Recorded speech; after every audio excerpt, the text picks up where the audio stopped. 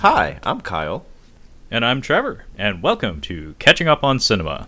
If you aren't familiar with the program, Catching Up on Cinema is a film analysis podcast wherein we introduce each other to films, expand our cinematic horizons, and, in essence, catch up on our cinema.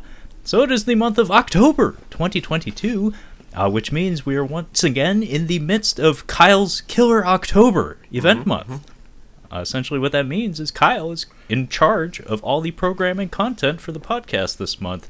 And Kyle, would you care to inform our dear listeners what the core theme of this month's programming might be?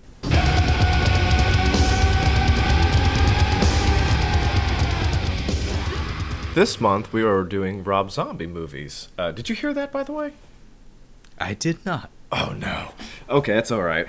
So yeah, we're doing Rob Zombie movies. We started the month with his Halloween, which is more or less a remake. I think we went to Lords of Salem next, if I'm not mistaken.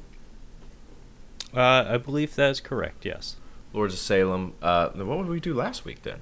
Oh, we started with House of a Thousand Corpses. House of a Thousand Corpses. I misspoke. Yeah, House of a Thousand Corpses. Then we went to the Halloween remake. Last week we did Lords of Salem. This week we were splitting hairs trying to figure out which one we wanted to finish with, and we're like, we do not want to rewatch 31, and The Munsters is not the right film for this format, I don't think. So I'm like, let's go with Halloween 2. I feel like it's one that I've seen pieces of and remember nothing of, and you've never seen this one.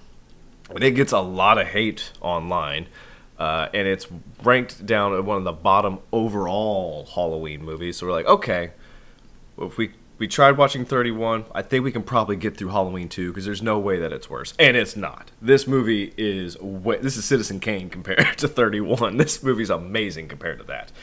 But yes, this movie takes place a year after the events from the first Rob Zombie Halloween movie. So Trevor, I know that you don't really, I mean, you've barely touched on Rob Zombie, but what were you expecting in this one? So I was expecting a mess, honestly. Because I knew this movie purely by reputation. I had mentioned in weeks past, this was my first time watching this movie, actually. However, most of what I heard about the movie was like groan-inducing dream sequences. Like that was kind of the word of mouth I was getting around the internet and through people I knew in my orbit who had seen the film, was that it makes not a lick of sense, and there's all these weird-ass dream sequences that just bog the thing down. Mm-hmm. That is true, but if you push a lot of that bullshit aside, it's not a movie without value, if you ask me. In fact, a lot of it is actually pretty well made. Mm-hmm. I was kind of shocked. Like, I was like, this is the movie that people dunk on all the time? It's like, This is probably near the lower tier. Like, it's probably the top of the lower tier, honestly. It may be, like, in the middle, honestly, in terms of quality Halloween sequels. Because this is nowhere near as bad as Halloween Resurrection, nowhere near as bad as Halloween 5, nowhere near as bad as Halloween 6. It's an okay movie, honestly. I was kind of taken aback. Like, I was expecting it to be quite a lot sloppier and having a lot more navel-gazing, I guess. Like, a lot more, look at me, I'm Rob Zombie, look how crazy I am kind of shit. Not that I think that of Rob Zombie, it's just that's what I was expecting this to be. Mm-hmm. But no, like, I found that was actually comparatively a fairly small amount of the screen time of the film. Mm-hmm. And then when it's a straightforward narrative, it's usually pretty easy to follow and decently well shot as well. I think he kind of wrote himself into a corner with, you really kind of explore his Michael Myers in the first movie. You get a sense of his home life, and it's hard to kind of leave that behind in the second movie. It's like, well, now what do we do? Like, how do we explore him? It's like, and he just kind of makes up a whole new thing for Michael, and I don't really think it works, but it was an interesting way to go, I suppose. It was a creative way to go. It could have been worse, but I don't particularly care for it. You said that this movie does have some value, and I think that there are some amazing shots, like just some amazing cinematography in this movie. Like, I said Lords of Salem was probably his best looking movie. This one, for what it is, it's supposed to be a slasher. This might be his best looking movie. It's just like like on the screen, personally. Yeah, I actually might have to agree with you on that. I was really shocked by some of the cinematography. Like, there's some beautiful establishing shots of some of the locales that they filmed in. Apparently, a lot of it was shot in Georgia, and a lot of it was shot under terrible weather conditions. Apparently, like troubled production in many ways. But yeah, there's a lot of well constructed, well lit shots in this movie. It's directed with a far more even hand than the first Rob Zombie Halloween film. Which, by the way, I have to apologize for nobody on the internet who cares except for me. I misspoke on our Rob Zombie Halloween review, because I think, well, actually I can't confirm if I said this. I think I said that Halloween 2007 was produced with Rob Zombie having a lot of creative control. I believe that's actually not true. My wires got crossed because I was researching both films simultaneously. This is the film that he had near unlimited creative control, whereas the first Halloween was produced under the watchful eye of the Miramax fellas, and apparently they had lots of notes, and our boy Rob Zombie found it quite exhausting to work under those conditions, such that he very nearly did not come back to do this sequel. He outright refused to come back to do the third one. But I'll just toss this out there real quick, Kyle. If you had to guess, after the proven success of Halloween 2007, if you had to guess, if you have any ability to guess at this, like who the other directors that may have been courted to do a sequel to that film might have been? Paul Thomas Anderson. shooting big, aiming big. I love it. No, I'll just tell you. Actually, previously featured on Catching Up on Cinema, Julian Maury and Alexandre Bustillo, the directors of the French horror film Inside. Apparently, they were being courted to direct a follow-up to Rob Zombie's Halloween. And there were creative differences such that Rob Zombie took it upon himself to come back and take the reins from them. But yeah, I just wanted to get that out of the way right off the bat, that first Halloween, Rob Zombie had a lot of hurdles to overcome in terms of getting his, quote, vision on the screen. This one, apparently he had too much control, because there was a lot of wonkiness that ended up in the finished product that I'm sure some of the execs, like some of the studio execs, were not particularly thrilled about. In particular, that white horse motif, which the story goes was just done out of whimsy, apparently. Rob Zombie took a drive one day, saw a white horse on the side of the road, and said, hey, that would be cool to put in a movie. And then took like the completed screenplay and just kind of inserted that as an element to be in the finished film. Wow, a real John Peters move. Who's got to be a giant spider? Oh, man. While we're apologizing and going back on stuff, I want to say the House of a Thousand Corpses. I said that Baby sang Betty Boop song. It technically wasn't Betty Boop. It was actually the American singer Helen Kane, who I believe actually sued the whoever came up with Betty Boop later, and because whoever did the Betty Boop shtick, she said stole from her because she's the one that did it originally. But I thought it was the actress who voiced Betty Boop singing the song in that movie, but it wasn't. It was a different actress. So, well, I thought that as well, and I'm not surprised at all that Rob Zombie would probably be the type of person who would be aware of that. I mean, he does seem to have a fascination with antiquated media, in particular the 1970s as a time period and an aesthetic, but also just the silent era, of film. He makes a lot of allusions and a lot of like homage to that era of film, even in this film. Yeah, I was going to say, he probably knows who's the actor who played Herman Munster in the original Munsters? Fred Gwynne. There we go. He probably knows what his blood type is. Yeah, he probably knows everything. But Halloween 2, when I watched this originally, I'm like, what the fuck is happening? Because maybe I just wasn't paying attention, or I might have had some substances and just didn't really know what was happening. But I'm like, when is this happening? Because I'm like, I thought Danielle Harris died in the first one, but she's totally alive in this one. I'm like, okay, and Loomis is alive. I'm like, I thought he died too. I'm like, I don't know what's happening. and Laurie's going out. I'm like, why is she going out? Like, I feel like she would want to be at home. So yeah, it was very strange. But this movie takes place a year later, and strange things start happening to Laurie. She starts having some hallucinations, and she's dealing with that. Loomis has written a book, and he is capitalizing on this massacre, which is an interesting turn to take for Loomis. I kind of like this turn. Instead of him being like the Loomis in all the rest of the Halloween movies, where he's always trying to stop Michael and always trying to help, this Loomis is just like, he's dead. Wash my hands of this. Now I'm just gonna make money off of this. What did you think about how he treated Loomis in this movie?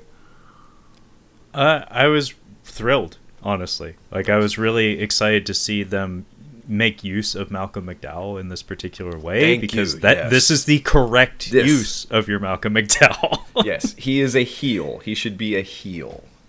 Yes, he is not a face. He is the heelest of heels. Like he's got X-Pac heat, honestly. Like, for fuck's sake, the man is very comfortable on the set of Caligula. Like this is old hat for him. Like, making a spectacle of himself and being an asshat comes very naturally to Malcolm McDowell. Him getting fed at the end of A Clockwork Orange, where he's just like smacking his lips and then like opening his mouth, and like, that's good. And I don't know if this is true, but I believe that he did the opening scene, like the Droogs scene where they go to the house and terrorize the people there. It was silent, they weren't talking, but he decided to do Singing in the Rain. He decided to sing, and I'm like, that's fucking brilliant. It brings it up a whole other notch. I'm like, wow, that's an interesting take. The story goes, there's a moment in Caligula where he places a flower in a gentleman's asshole, like in his anus, and that was improvised, apparently. Did he go full butter, or did he just put it in the crack? He if I remember right, I think I saw the shot. I haven't seen the entire film, but I saw the moment, and I think he's like walking by the person who's like has their butt hanging out in the air, and he just like comes back and he's just like, bloop. it's like he's like putting the finishing touches on a painting or something. He's like, I see a detail that needs to be here. This flower needs to be in this man's ass. Brilliant. Yes, this is how you use your Malcolm McDowell. I'm really glad that this is the direction they took for him. Yeah.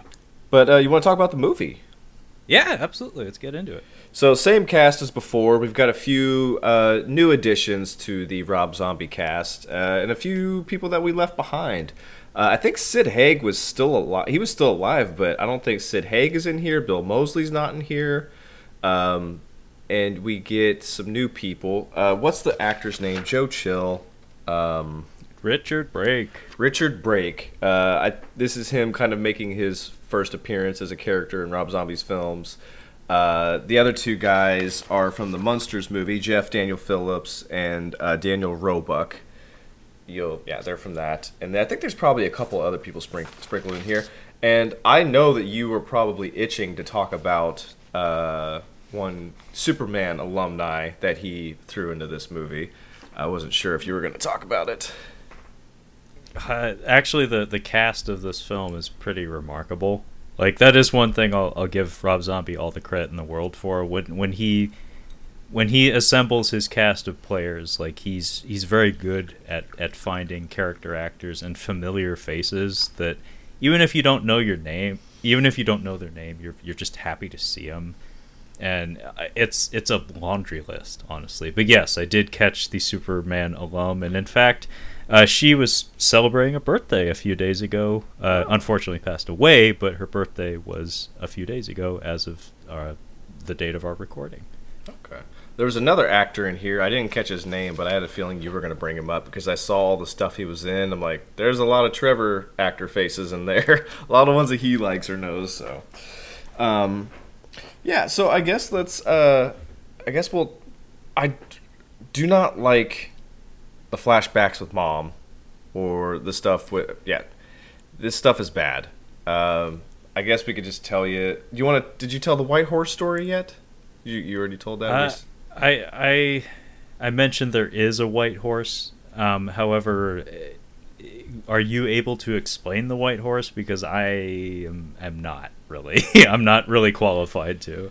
No, I mean that's it. I guess there's a white horse that his mom gives him to a different actor playing young Michael Myers when he's at the asylum, and he's like, "I had a dream about a white horse." She's like, "Oh, cool. Here's a white horse," and that's in the movie. Yeah, so this, folks at home, this is what is called a retcon. Retroactive continuity. So at the beginning of the movie, we do have, I think it's a shot from the first film, where it's snowing out and we see Sherry Moon walking to the sanitarium. I think that's from the first film.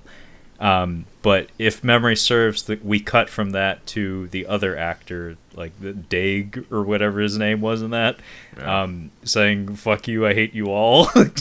But here, it's a different actor portraying the young Michael Myers who's in the sanitarium under Loomis's care, and then they have like a lunch get together, his mom and him, and she gives him this white horse figurine, and I guess the horse is supposed to be like a protector or like a symbol of her, essentially, of like her still maintaining a connection to him. But the story goes they changed the child actor just because the other kid got too tall. Like he got too old like in the past 2 years, so they like the ages didn't quite match up. But yeah, this was a curious element because I think we actually start the movie with a title card like explaining in psychological terms what the symbolism of a white horse is intended to mean. I don't know if there's any truth behind that or if there's any studies about that particular imagery done, but that is how they chose to begin this movie. And like I said, it was a last-second addition on the part of Rob Zombie. He just said, "I want a white horse in the movie." It might be some Freudian nonsense. Yeah, like he had interesting ideas, but like the most of Freud's stuff it's completely outdated and nonsense. So, but let's talk about this opening sequence. I love this shot of you just see a woman or a young girl in shadow walking through the town, and I thought that this looked great. But it's actually Laurie walking with a gun. What'd you think about the sequence? I thought it looked really good.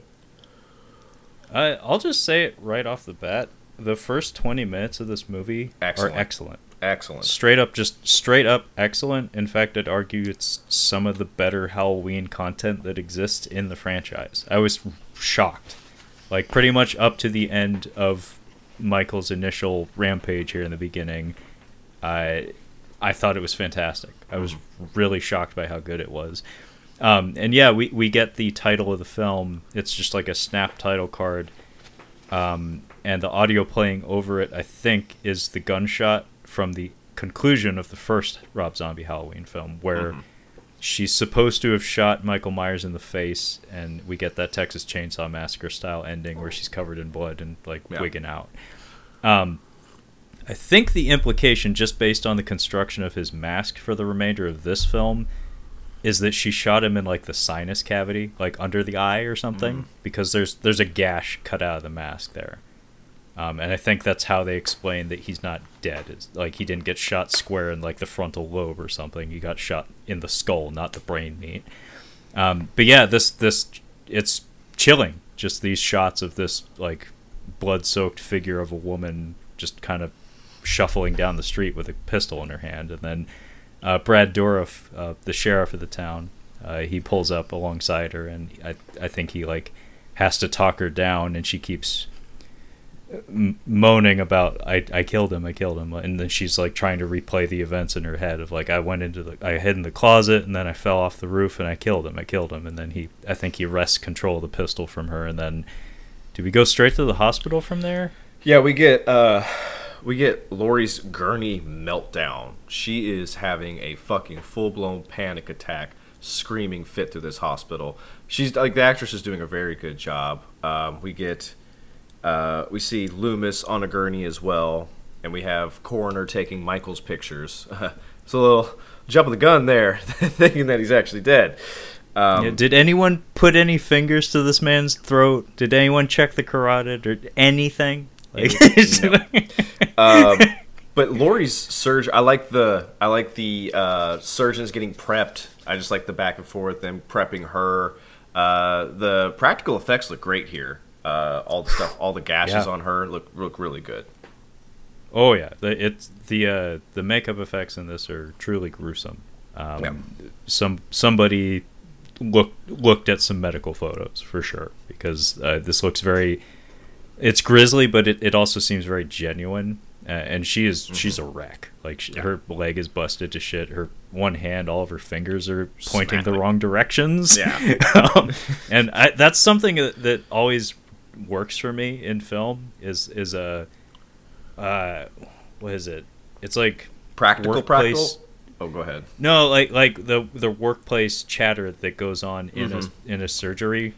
It has just authenticity. Like, this is their day job. Yeah. Yes. It reminds me of when they're taking Murphy, the man who will become RoboCop, when they're trying to resuscitate him, the tone that they hit, it's so it's just a droning, like, by the numbers. They're running down a checklist. They're doing a job.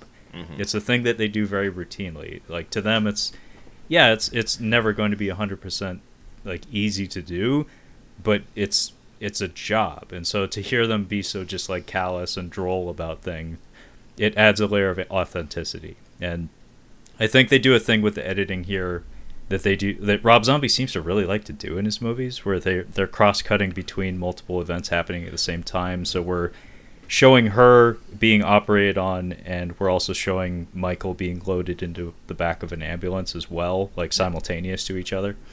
Yeah, it's like it's just efficient. I think it's just efficiency. It's like yeah. It's a good time saver. It's a good. And also, it works for this particular narrative because we are intentionally trying to parallel these two characters. So you may as well keep that theme like, running right from the start of the film. And they don't do the best job of like maintaining that. I will say this movie does hit a point where it stops working as well as it was. But this first half hour or so, I have almost nothing bad to say about it. We get Richard Brake, the EMT. He's going with this older gentleman. The guy driving the ambulance was somebody I thought you might know, because I think he's just like a character actor in a bunch of movies that you would probably have seen. You know, it's funny. I haven't dug into his filmography, but he's got one of those fucking faces that it's like I have seen this guy in countless things. His name is Dayton Cali. I know he's done a lot of TV work in particular, but no, not a guy that is like special to me in particular. But I just need to say this: is like, is this the beginning of Rob Zombie's love affair with Richard Brake's mouth? Yes, I think it is. I think every filmmaker that works with Richard Brake falls in love with his choppers, like his chompers. He is a bizarre looking guy. He's just one of those actors who just looks default sinister. Like he just has that gift. Yeah. Kind of like Charles Dance. It's just like him in Alien 3. It's just like he could turn at any minute. I'm not buying it that he's a good guy in this, but he ends up being a good guy till the end. Yeah, actually, I remember being a little kid and watching that movie and just being like, he's up to no good. Like the entire time up until he got his head ripped off. I was like, this guy, I can't trust him. He's got one of those pointy faces. Like everything on his face has a point to it, including his eyebrows. Yeah. What the fuck? This man is sinister. Yeah, Richard Brake gets so many fucking close-ups of his teeth, like lit to perfection in his couple of minutes of screen time. In fact, his death scene, I want to say, is drawn out specifically because Rob Zombie was just like, man, look at that guy's mouth. I want to get to that. I for sure want to get to that. But yeah, he's having a conversation with the guy driving the other EMT, and he's just like, man, that chick in the back's pretty hot. I'm thinking about becoming a necrophiliac. I'm like, my God, Rob. All right, I don't care about this guy. Couldn't help yourself, Rob. You know what? Make him a likable character so his death is a little bit more, like, it hurts even more. It's like, I don't care if this guy dies. Thankfully, we actually do get a couple of likable characters in this movie. Something that is often missing from a lot of Rob Zombie's movies. We'll get to it, but Richard Brake is not one of them. He's not one of them. I do like the way that like they're going back and forth, and he just goes, cow. What? Cow! Like, and they hit this cow. It's really funny. Kyle, sorry ahead. to derail for just a second. Speaking of cows, there's a rumor swirling that a Twister 2 is in the works. Oh, God damn it. But your two best characters from that first film are 6 feet underground. So what are we doing? I don't know, man. It had to be completely Maybe new casting. maybe they'll write Carrie Elwes back into the franchise because it's now going to be a franchise. It's like, oh, he didn't die. His SUV got slammed into the ground, but no, he's in it for the money, not the science. Dude, there's Carrie. No, he's dead. Fuck. Yeah. So he died in the first movie, so he can't even get Carrie Elwes back. So yeah, Bill Paxton unfortunately passed away. There are certain actors. It's just like you shouldn't touch any of the movies they were in because there's zero people that could live up to like doing that character again. One is Bill Paxton, and the other is Philip Seymour Hoffman. Try redoing Before the Devil Knows You're Dead with any other actor as that character. It doesn't work. It's not going to work. Yeah. Truly, no other actor could wear a dumb hat and say, "It's coming. It's coming right It's coming right for us." Oh, those aren't the moments I'm talking about. I'm just fucking with you. Oh, man. That was more like Bill Paxton. So this driver is dead as fuck. His face is a mess. And Richard Brake is just going through something here. This was I wanted to ask you about this. What is wrong with him? Does he have like a really bad head injury and then like some broken bones and his body's natural painkillers are going away and it's all starting to set in? I don't know what he's going for. I think it works. I think what he's doing it works, but I just don't quite know what he's doing. If I had to guess, probably a below the waist situation, because he makes no attempt to get up. Like, he does shift in his seat, but he constantly is just yelling "fuck" every time he tries to move. So if I had to guess, like, his legs are shattered or something.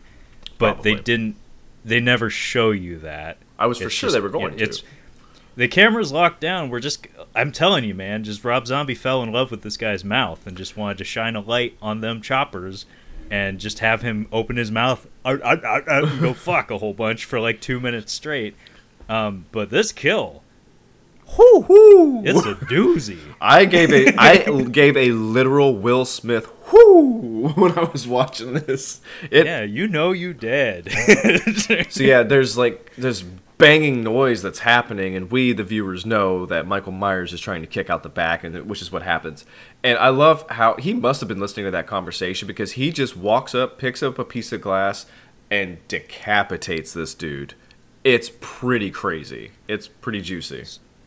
So, like, one of the best compliments I can pay to the nature of the kill sequences in this movie is the sound design is, like, holy shit tier in terms of like attention to detail and the unnerving feelings that it brings on, because I actually didn't need his whole. I didn't need a decapitation. Like, I didn't need him to take this fella's head off.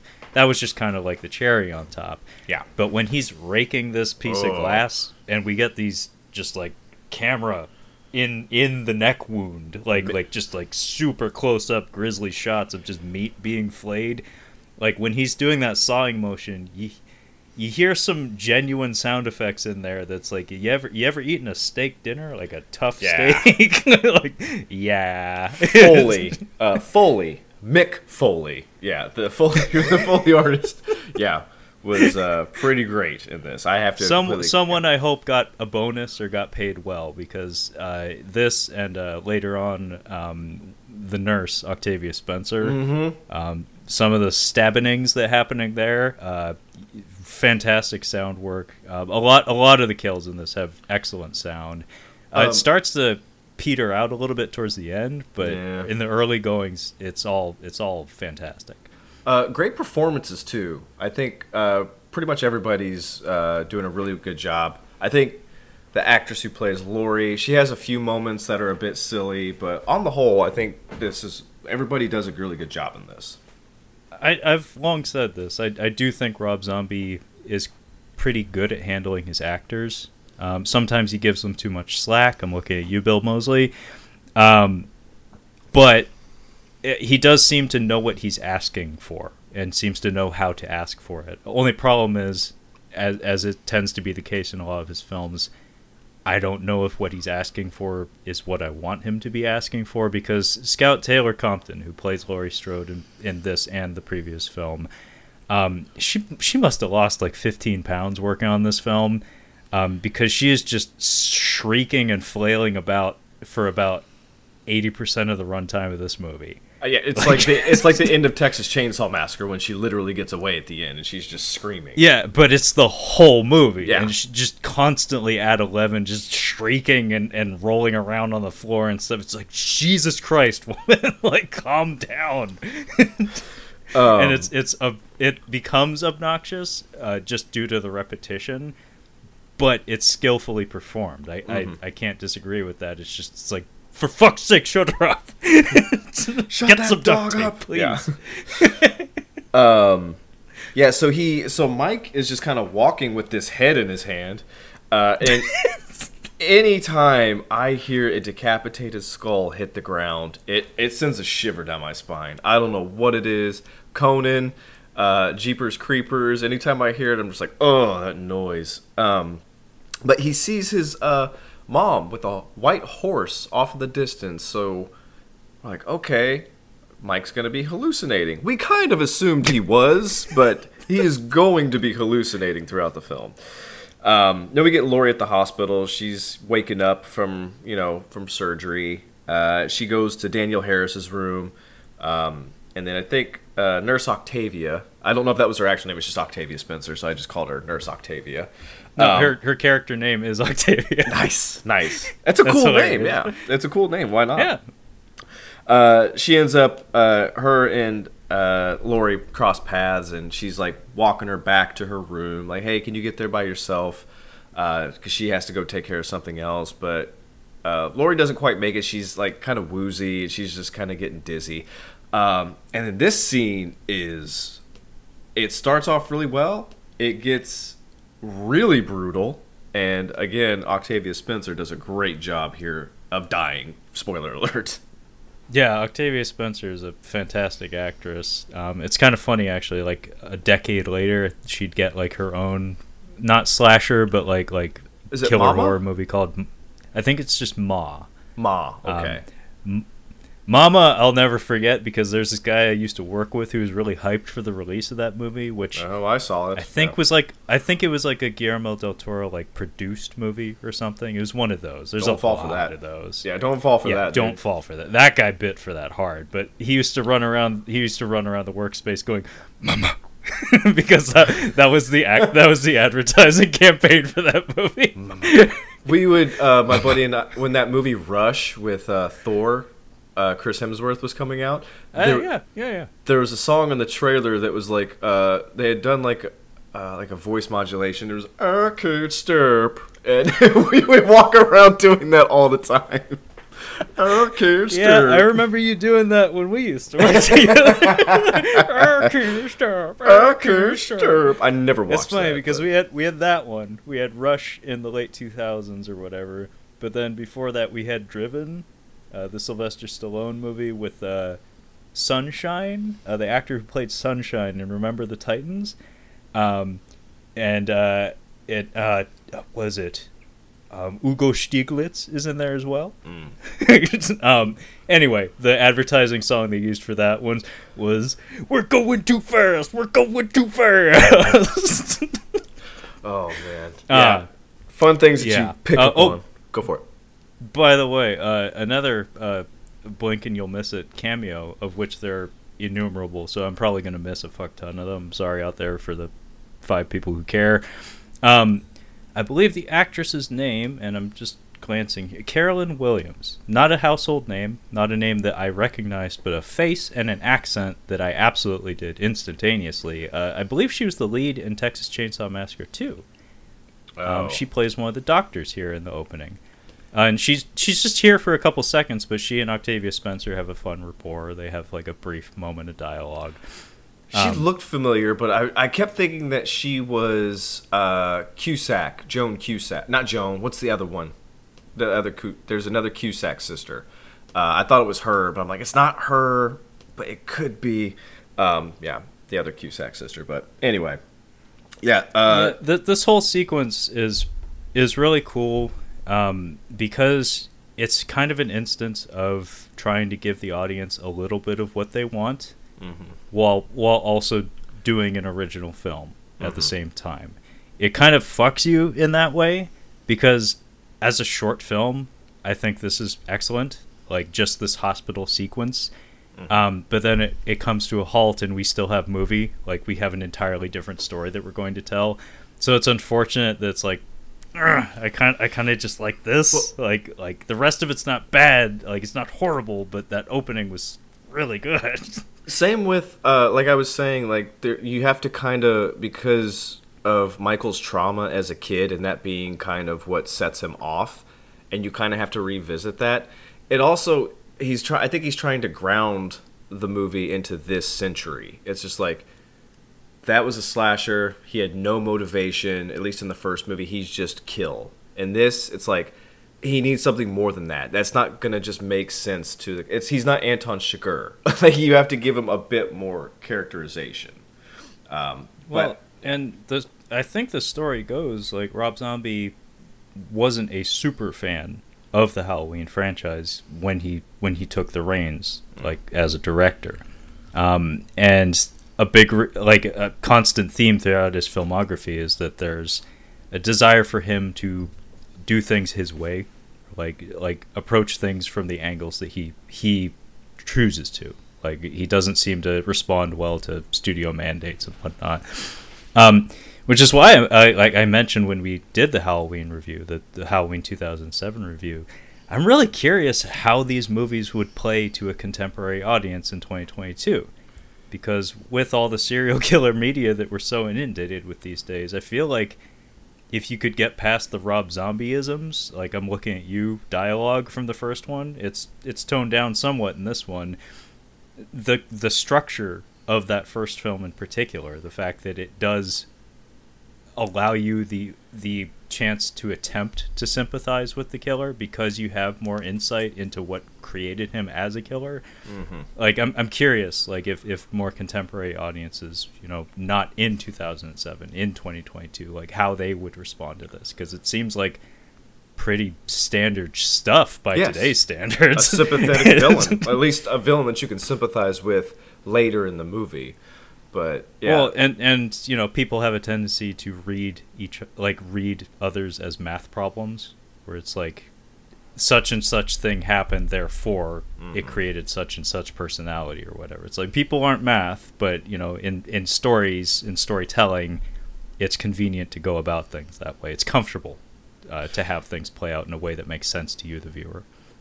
I do like how this starts off with Octavia Spencer. She goes up to her, like, Laurie goes up to her, is like, hey, can you help me get back to my bed? And she just turns around, and she's just got, like, a slice in her face. And I'm like, oh, shit. And it's not, it doesn't look brutal. It looks very minor, but it's enough, like a shock, basically. She's just got, like, this slice in her. And she lets out a howl, basically, and here comes Michael. Laurie takes off running, obviously. But this is brutal. She gets straight up Zodiac'd. Just like a knife in the back, and she sells it. I think this might be the best one. I think she probably had the best death screaming in the movie, in my opinion. Well, and I'm glad you mentioned the screaming, because that's mostly all it is you don't really see anything. It's all sound effects and physicality on the part of Tyler Mane, just swinging that knife, because we don't actually see the stabs. We just hear the sounds, and we see him putting everything he's got into it. By Literally, the way, because he's grunting. Yeah. Yeah, that was the thing I was going to point out, is this is another version of Michael Myers that vocalizes when he's exerting himself. Not something that every Michael does, but this one, Tyler Mane is doing a lot of... I don't know how I feel about it. I prefer to not hear him breathing, except when he's calm. Like, that was what kind of made him chilling, was like sometimes you'd hear him breathing in the first Halloween, the original Halloween, 78. And it was not when he was doing any killing, really. It was just like when he's staring at the guy, I think you can kind of hear him breathing. It's just very ominous and creepy. But yeah, I don't know if I like him making noises. I think it kind of takes away from his boogeyman-ness. It makes him... Yeah, it it does not help to maintain the illusion. It doesn't. It robs him of some of his mystique. Yes. I am very comfortable with him making breathing noises, like panting or just like breathing heavily or whatever. I think that actually adds a lot of tension. Sure. I don't like him grunting and growling. No. Like, I don't like brr, brr, brr, brr. I don't need any like Frank Welker shit or whatever. Well, I think maybe it makes more sense because this Michael Myers is more or less more grounded in reality, like he's kind of supposed to be, and because Mom is there with the horse, there seems to be a strange motivation.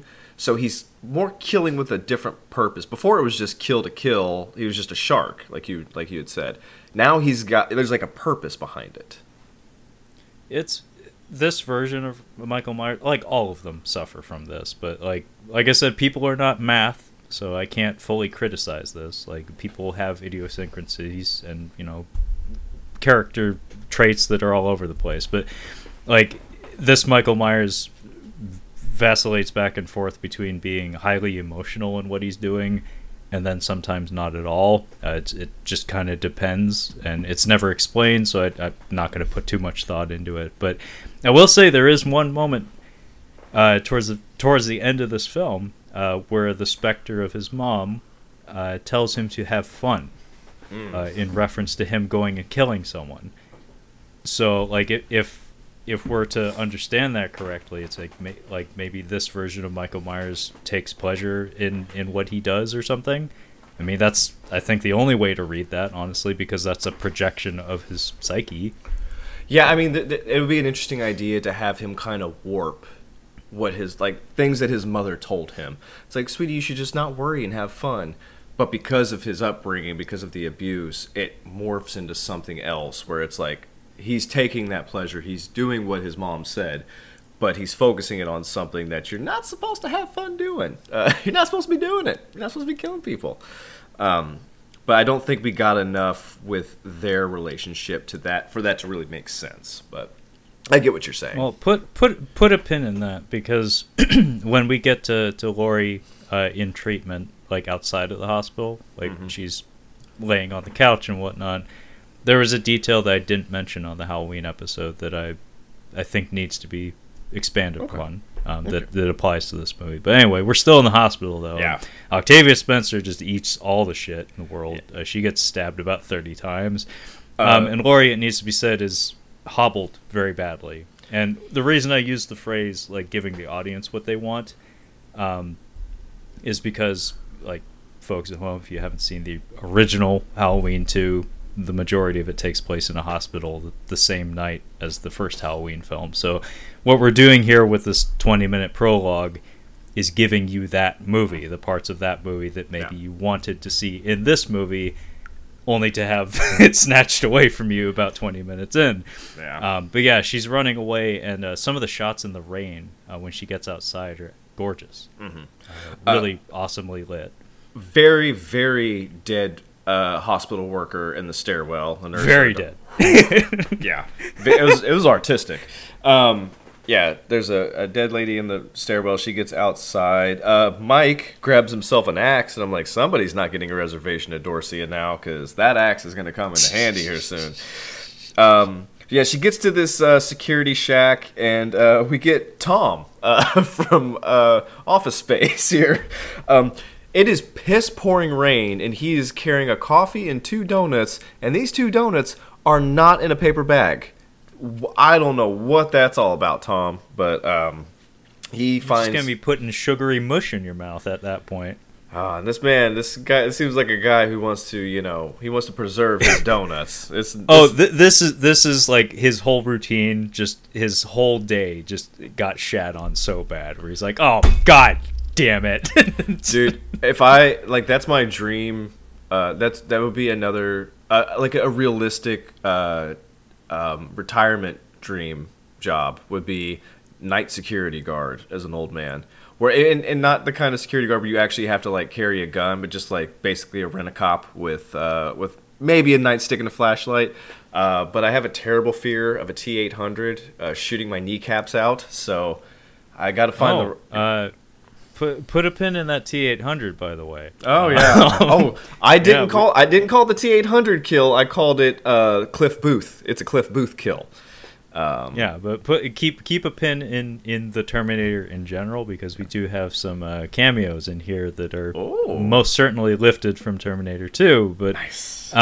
It's funny, Kyle. I can't hear the phrase night security without thinking of Teenage Mutant Ninja Turtles 2, because I'm pretty sure that was the first time I ever heard those words in sequence, like back to back. It's from the opening when the dudes with the pantyhose caps get in a fight with Kino, Ernie Reyes Jr. All I know from that movie, we tried watching it, and I had to do the thing that what I do is if there's a music video made or a song made for a movie, I gotta watch it. So we had to watch Vanilla Ice's "Go Ninja, Go Ninja, Go." That's all I remember from watching that. I love that he invents that song on the spot in the canon of the Ninja Turtles universe. Love it. Like they just shift the beat and you can see his head bobbing and he's like, I know what to do. Like, I have all these lyrics. I'm just gonna spit these lyrics improvised on the spot. Love him or hate him, the man had stage presence. You are drawn to, like, that scene is all I remember is him dancing up there in that song. But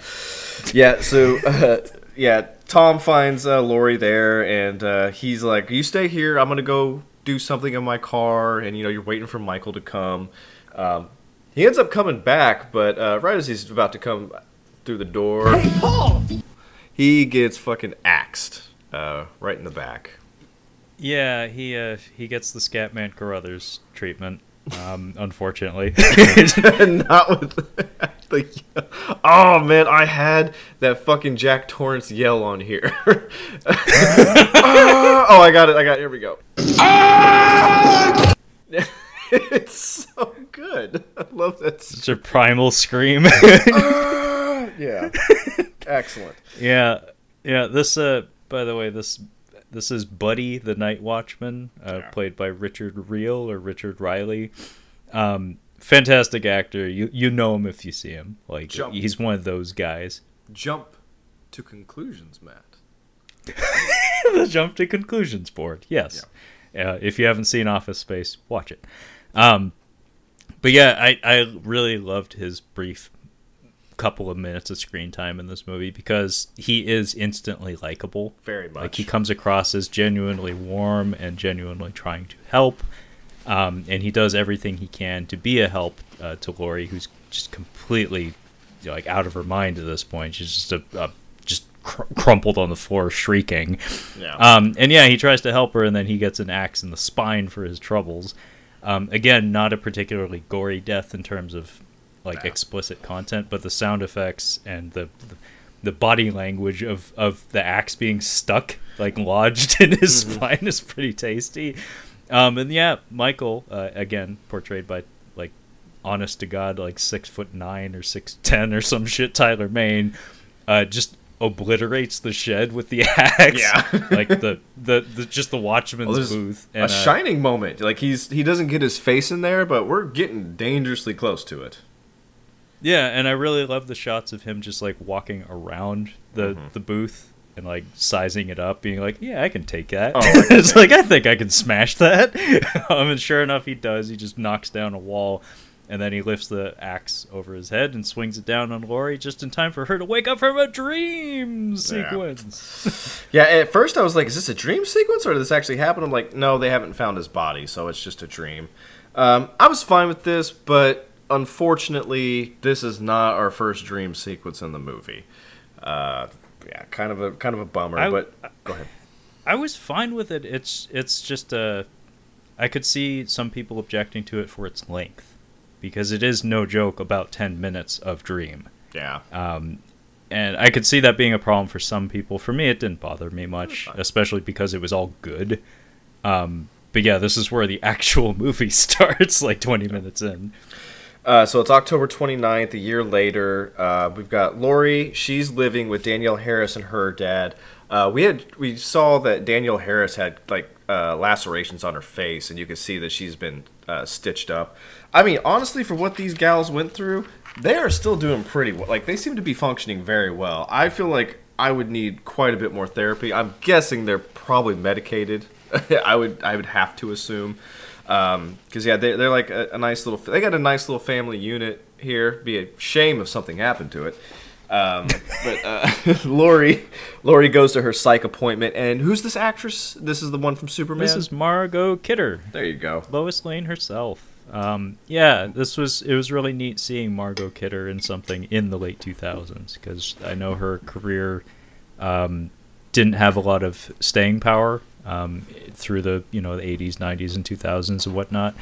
But when she was on, she was damn good. And I believe she passed away a while back, but as I said, she actually did have a birthday a couple of days ago. But yes, she's playing her therapist, and basically they're just trying to do the work of trying to address the problems that Laurie is still enduring, and that seems to be Rob Zombie, like, one of his priorities with this particular story.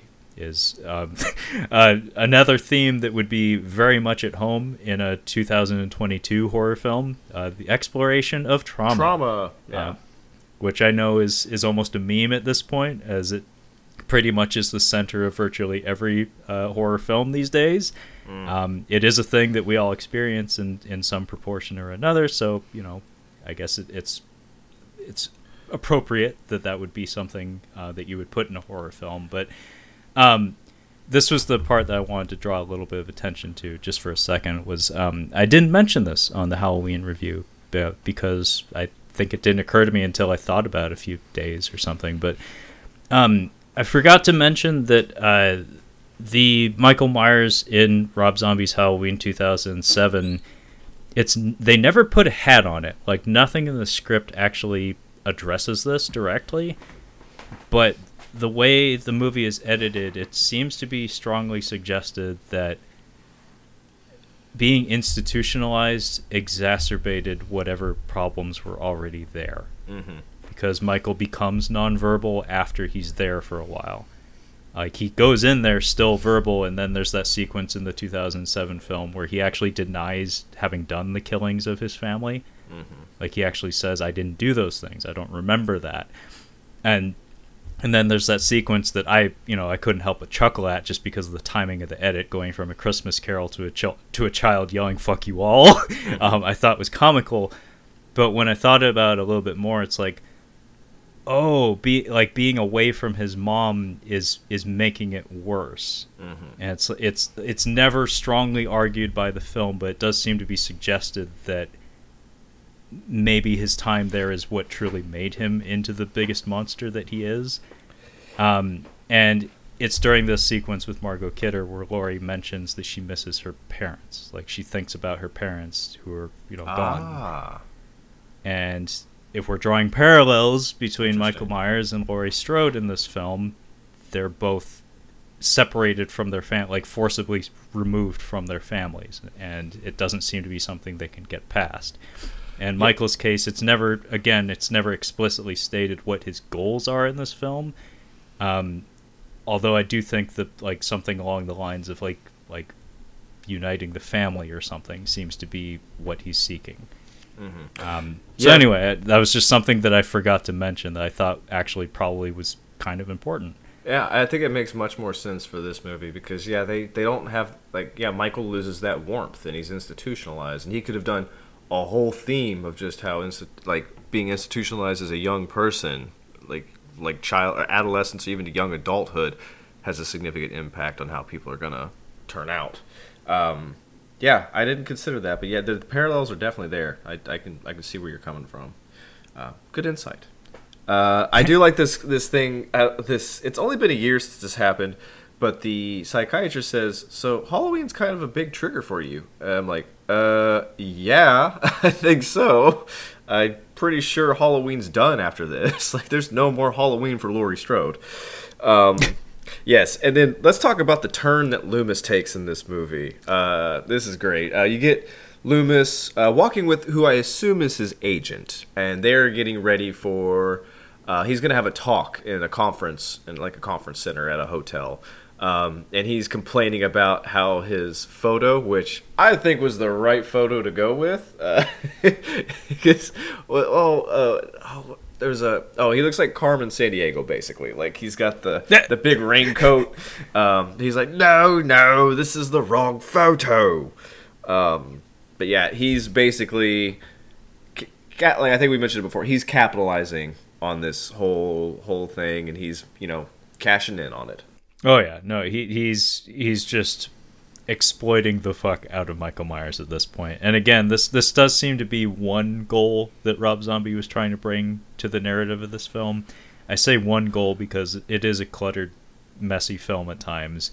But one thing he does seem fairly dedicated to is exploring what going through the events of the first film would do to the people who have to, carry on with like bearing that trauma. And in Loomis's case, he's just like, fuck you. Yeah. It's like, I lost like probably 2 marriages to trying to take care of that kid. He tried to crush my fucking skull. I'm going to make all the money I can off of this piece of shit. Yeah. Then we get Lori. She's working at a used record VHS CD store, just multimedia. Dude, so here's the thing. If I win the lottery, I think I'm going to buy Scarecrow Video. I'm just going to buy that, and then I will pay you a living wage to work there. We can just work at Scarecrow Video, because that, I'm like, she's going into this place. I'm like, I wish this existed. I wish you could make a living wage doing this. Just being in, like, working at Scarecrow would be awesome. Just having, just they literally just always have, like, a classic movie up there. And you have is it the biggest? It is the biggest physical media collection in the U.S. I believe it's the largest collection of physical media in this country. I went to the one in Portland. I can't remember what it's called. Movie Madness. I like their setup. It's got a little bit of a newer smell to it. It's a bit more kempt. And I think they have a theater there as well, which is kind of cool. It's like a small screener. I think they have a theater, but more importantly, they have a museum attached, like embedded within the rental store. Yeah, that's pretty cool. Definitely check both of those out, folks, if you're in the Pacific Northwest. Absolutely. But we meet her 2 friends. She's got some new work friends. They haven't been traumatized, so it's probably nice for her to be hanging out with people who are just unaffected. Like, they have their own lives. They don't really care about what's happened with her. Or at least one of them doesn't really care. The other one's slightly infested, but so Michael Video. Oh yeah, Loomis's talk, and he has that. He's basically he's showing a video of like an interview with Mike when he was a kid, and he's drumming up interest in his new book, and he starts taking questions, and it goes off the rails almost immediately, where people are like, "Don't you feel guilty? Don't you feel like you're responsible?" And he's like, "Listen, I don't feel shit. All right, it's not my fault. It's Michael's fault. He's the one that did it." But there's this. It reminded me. There's this interview of Paul Thomas Anderson. I think he's either like an Australian or a Kiwi news host, and she asks him a question, and I thought he was like a dick when he was saying it, but she just asked a question. He's like, "Do you know the answer to that question?" And she's like, "Yes." And he's like, "Well, I'm not going to answer it." Like, I'm like, "Oh, what kind of a dick?" But I kind of understand that here, where they're asking him questions that he's been asked before, and he's answered, and he's like, "I've already answered that." So it's not a dick move. If you're asking the person the same thing over and over, like somebody who's famous, it's like, I've answered it. You know the answer to it. I'm not answering it again. I don't think it's a dick move. But but Loomis does have that moment here. Yeah, no, I kind of agree with you, especially, in 2022, where it's just like, it's public record. Yeah. Like, do your research. Like honestly, if you're being paid to be a journalist, do your fucking research. Yeah. But the journalist who asked PTA the question, she's like, "I know the answer, but my viewers don't." So it made a little bit more sense, and I think he went on to kind of answer the question after that. But yeah, here it's like everybody in this room knows the answer to all the questions that they're about to ask. They're just trying to. And this is not only a fun moment; it's also kind of like it's repetitive at some point. But the whole point of this is that this is Loomis's journey. Like, this is his narrative arc. Is that the world keeps needling at him, keeps poking him. That it's like, you suck. you really suck. Like, do better. And he keeps denying it until, the last minute when it's like, okay, fine. I'll be the guy that everybody who paid a ticket price to go see this movie wants me to be. Yeah. It's like, but I was having fun being an asshole. Yes, Michael Myers is dead. And then immediately we get to Michael Myers being alive. As if we didn't already know. I mean, if you want to talk about comical edits. It's like, good. D-E-A-D. Dead. But I thought that these were probably my favorite shots in the movie, was this walk going to the barn. And we get a really cool shot of, obviously, Sherry Moon Zombie's back, of her in the barn, like kind of on this... I'm not sure. It's kind of an outside, like the barn doors open kind of thing. But I thought this looked really good. But this is where it's just like, okay, where are we going with this now? And he's basically just... She sends him on a mission. Yeah. And he has little child version of himself to do his speaking for him because it's kind of an unwritten law. Michael Myers doesn't talk. Although, I will point out, in I think it's the theatrical cut of this film, or the director's cut, I forget which one, he does speak. He says the word die. No. And also, there was an attempt at one point in the 2007 film to have him say the word boo to Laurie, because that was her nickname when she was a baby. But both of those were nixed for the final films. Yeah, I mean, you didn't need this type of a family thread. You could have just had him literally cut off Richard Brake's head and then just start walking back to Haddonfield. Like, just have him turn around and start walking. Like, his journey's going to keep going here when you get a truck full of people who are driving through a field, because he's walking through a field. I don't know if they're just doing some drinking and driving, because you can do that in a field. That's totally fine. No, you can't. Don't do that. Don't drink and drive. But yeah, these folks in the truck, I guess he's on their property, so they decide they're going to go confront this 6'9" monster. But it doesn't go their way. That's a running theme in this movie. It's like, who on earth would pick a fight with this man? Like, who on earth would swing first? Like, everybody swings first at Michael in this movie. Get the drop on him. Well, no, I mean, you're not going to sucker punch that. He's going to laugh at you. I mean, I don't know if this just speaks to how the cops were in this part of Florida when this happened, but a bunch of guys that I worked with were down in Florida for some training, and they went out to a bar, and something happened, and it was a full-blown Johnny Dangerously bar brawl, and it just got out of hand. And my buddy, who's a big dude, he's like 6'2", 6'3", he used to play arena football. He's a big guy. Very intimidating if you've never met him. Like, he's kind of scary. He's got big tribal tattoos all down his arms. Sweetest guy in the world. But he came outside, and the cops had shown up, and he's like going up to them, and he's like, "Hey, you guys need to get." And just immediately, he had a nightstick on his throat, and he was on the ground. He didn't even knew it happened. Like, it happened so quickly. So there might just be like a fear of like really big dudes. Just like, we got to make the first move to get people down. That could have been something completely different. Because he's also biracial, so there may have been a different component to that as well. But I mean, yeah. That's a whole other thing. There may actually, I wouldn't be surprised if there is some training that points to that or something, where it's like in a hysterical situation or something, maybe make sure the large individuals are attended to early. Get the paddy wagon. I mean, it's like the Juggernaut. If he gets any momentum, you can't stop him. But if you get him from a standstill position, you might have a chance. Yeah, he was also wild when he would drink. He was one of those dudes that he could have one beer, and he's just like he just gets super hyper, and it's like, dude, you are huge. You cannot be getting hyper. You weigh 260 pounds. You gotta stop. I had a roommate in college that was not allowed to touch Four Loko. Oh, because that's a good rule. Holes would be put in walls very Oh. unexpectedly.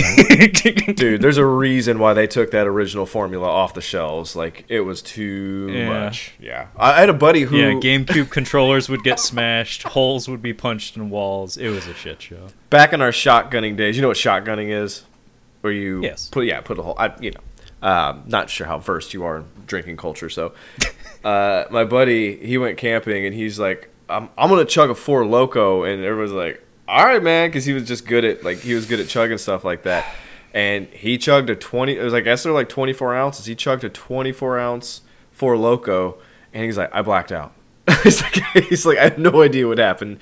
And I guess he just went to his tent and just was done for the whole night. I'm like, wow, that seemed like a bad idea. Oof. All right, bro. But yeah, so go ahead. Yeah, these three people pull up to Michael Myers in a cornfield, and it is very important to note Michael Myers is in his hobo configuration at this point. For the vast majority of this film, Tyler Mane is not wearing the William Shatner mask. He is still using the same mask from the first film, like it's made to be the same mask, but for the most part, he's just walking around with a hoodie. Like, he's got a big jacket with a hood, and he's got a big old mountain man beard. He looks like he stinks. And yeah, these three people roll up on him because apparently he's a repeat offender of loitering on their cornfield. So he's been hanging around. So Michael Myers has just been around people, apparently. Like, that's a weird thing to think, that just Michael Myers casually hanging out around people. Well, it's been a year. So, yeah, I guess he has just been kind of just moseying around. I didn't think about that. He's just kind of been living in the wilderness, I guess, and occasionally strolling into more populated areas when he gets hungry, which we do see happen here in a few minutes.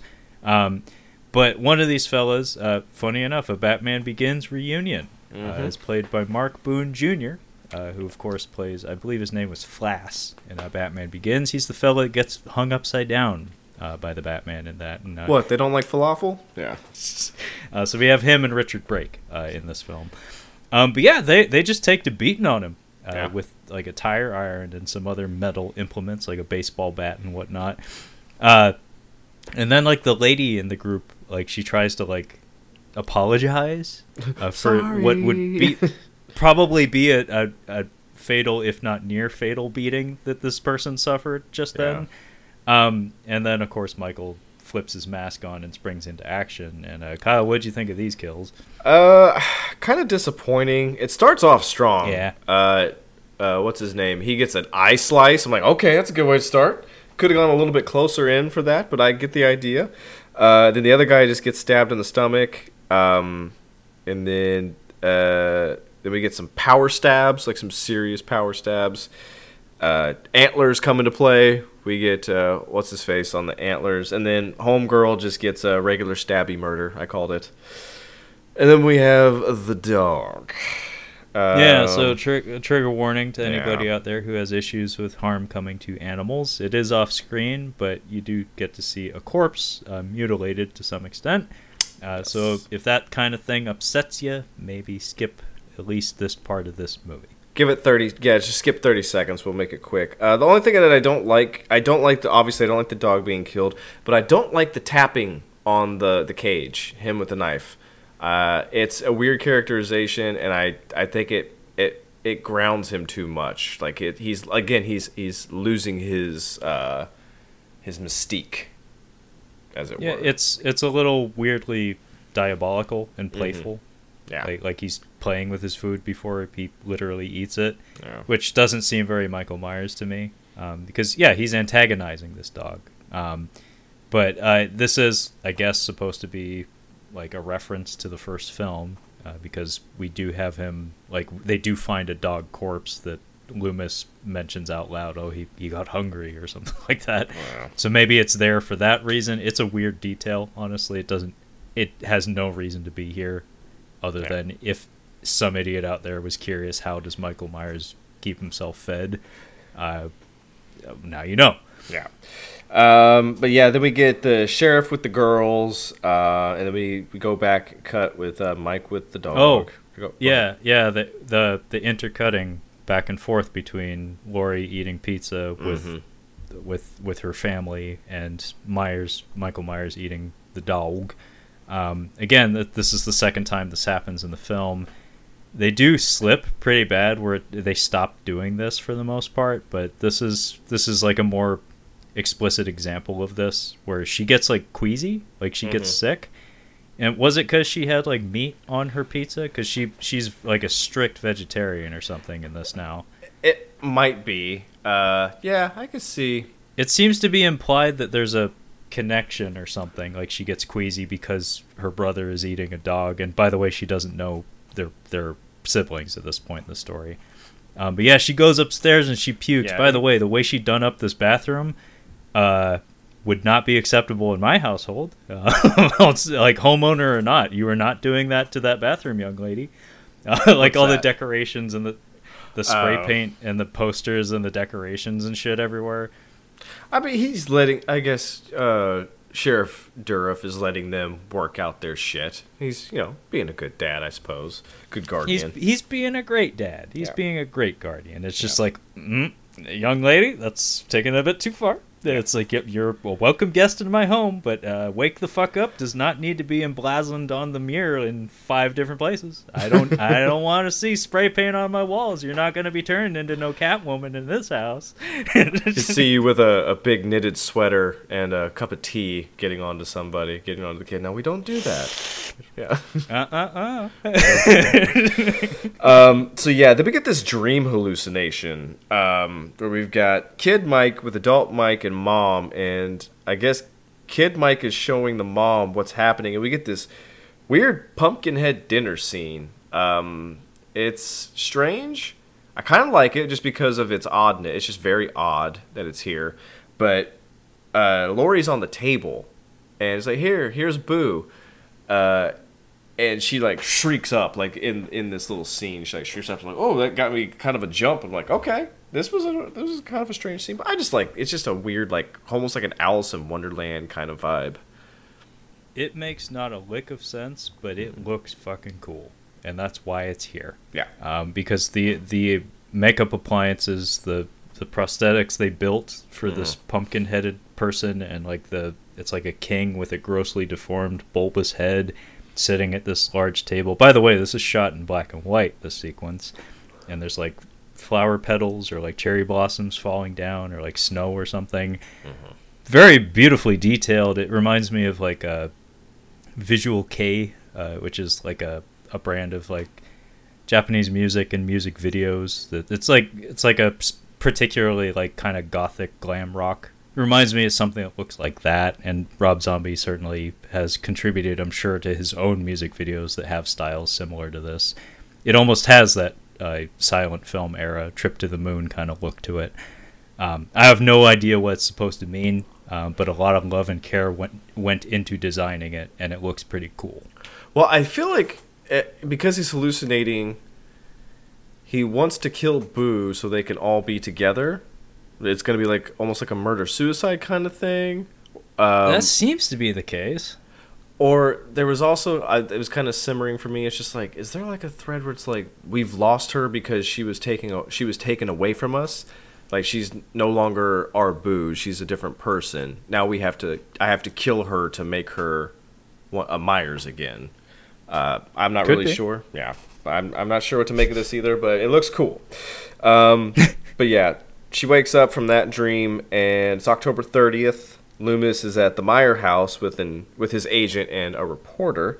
I don't know who this actress's name. She's an Australian actress. She pops up and stuff around this time. I don't know what else she's doing now, but she's easy on the eyes. So, I mean, that's mostly but what her roles have been that I've seen her. It's just like, yeah, she's very good looking.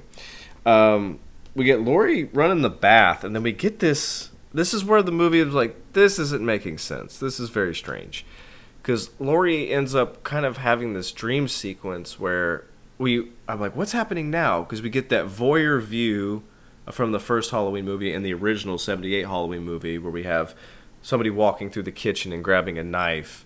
And we see this is how Ronnie, the stepfather, or mother's boyfriend died in the first movie, where or Danielle Harris is the one passed out in a chair, and you can see Laurie's got that same mask that Michael had as a kid, and she does the whole duct tapes her to the chair, and then I think as she slits her throat, she just kind of wakes up like, what the fuck's happening?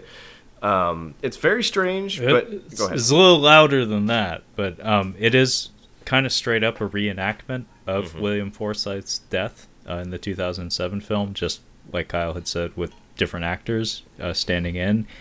But if memory serves, is this when we get the trippy sequence where they're screaming into the camera and she's in the transparent coffin, or is that later? I didn't catch that. I didn't catch that here, so that might be later, but I could be wrong. So let's get to the strip club. Now, was this Sherry Moon Zombie? Was this the Myers mom on the side of this strip club? So yeah, it seems like in addition to Loomis, we also have the strip club exploiting the Michael Myers myth by putting up a deceased former stripper's image as an advertisement for patrons. It's like, hey, Michael Myers' mom used to work here. By the way, she committed suicide. This isn't ghoulish at all. I was gonna say it's like the cereal factory where Jeffrey Dahmer worked, having his face spray painted on the side. Not quite the same. One of the victims, wherever one of the victims worked. But yeah, it's a very strange way to memorialize this woman. But we get I don't think I would be in the mood. Like I don't think I'd feel right like going to a place like, oh hey, like a lady whose son went on to kill a bunch of people who later went on to kill herself used to work at this strip club.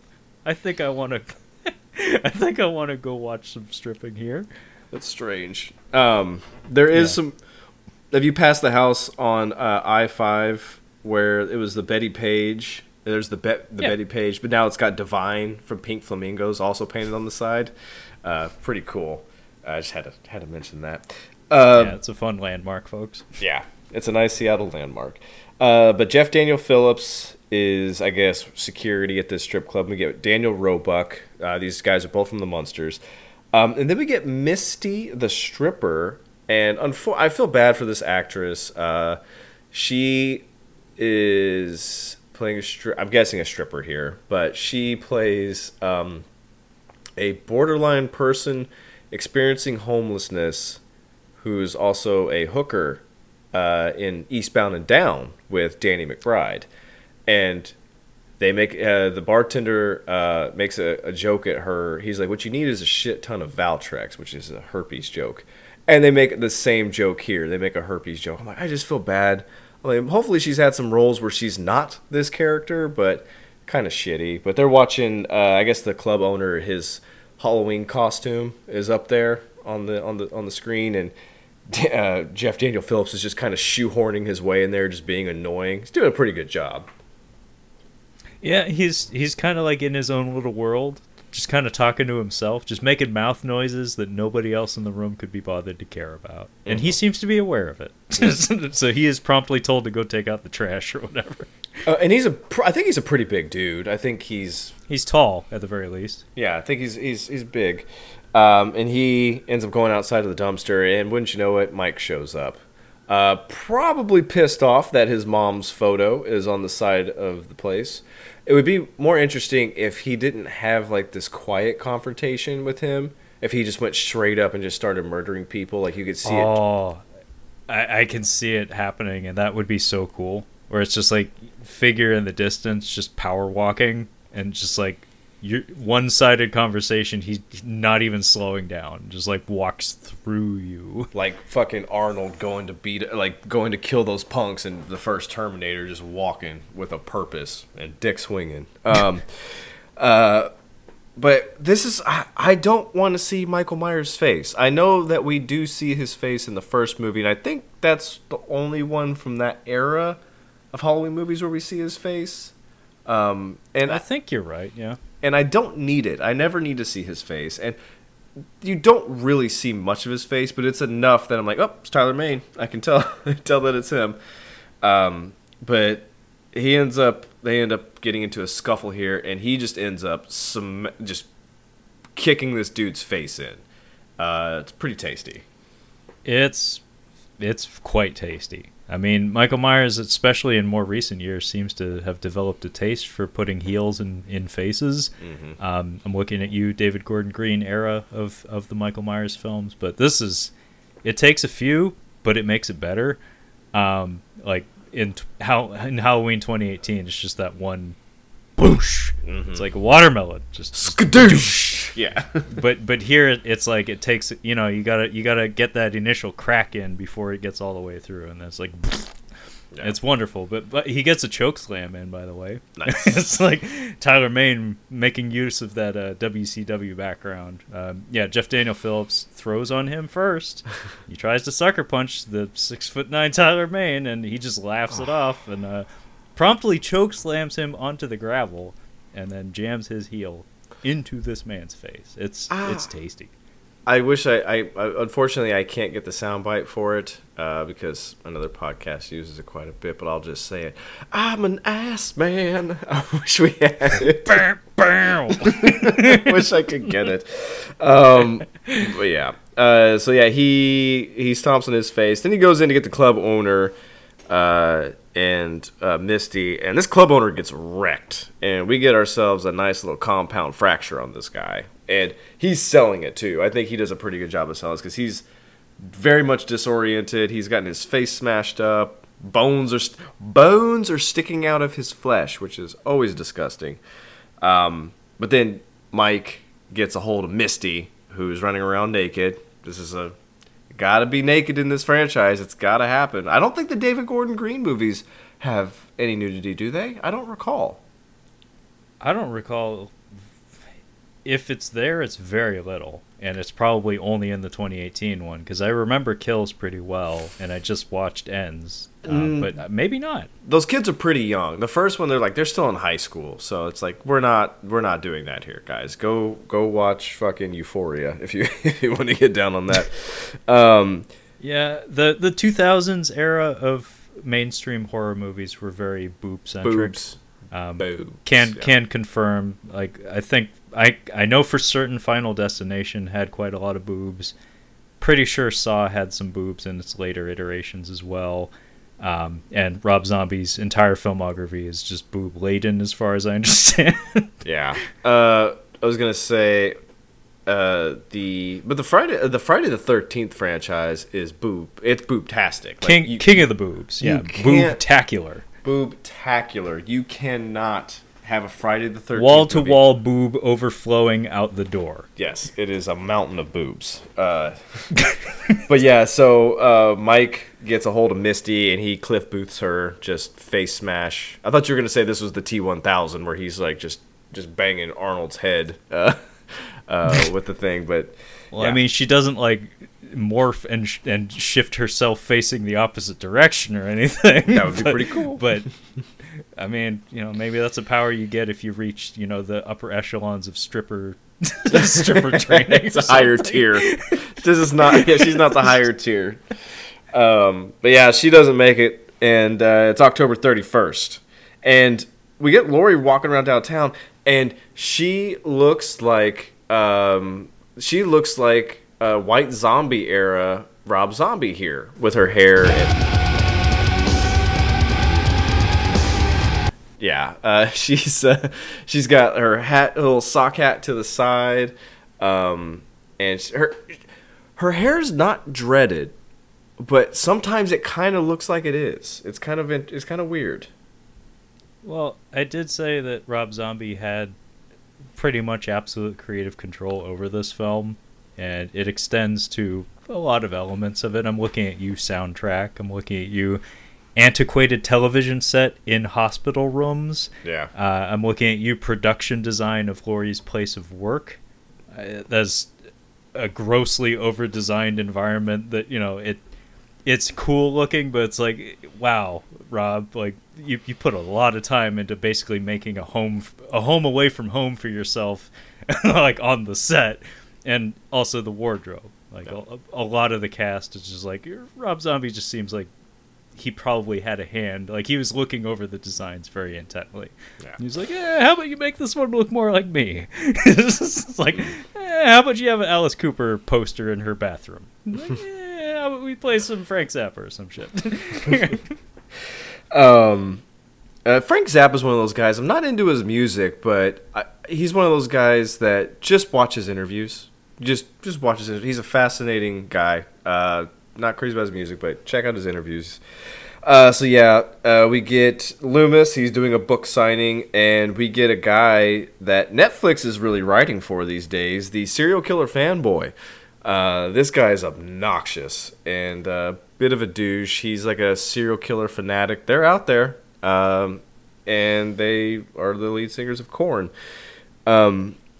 But yeah, he's like on Loomis. He's like, Michael's so cool, man. He's just like such a cool killer. He's like, okay. Let's get going. Go on. And then this guy who just doesn't really seem like he fits in with this crowd. I mean, he's got no piercings, and he just looks like he's got like a coffee and a book, and he just saunters up to the table, and Loomis goes to sign the book, and a photograph comes out. He's like, oh, do you want me to sign this? And he's like, no, but take a look at that. And I'm like, oh shit, it's Linda's dad. And he's like, yeah, that's my daughter. And they have like this confrontation where he's just like, obviously he's calling him out. He's like, dude, you're just trying to capitalize on this. What about my daughter? And then they took a turn I wasn't ready for. He pulls out a gun. He's gonna shoot him.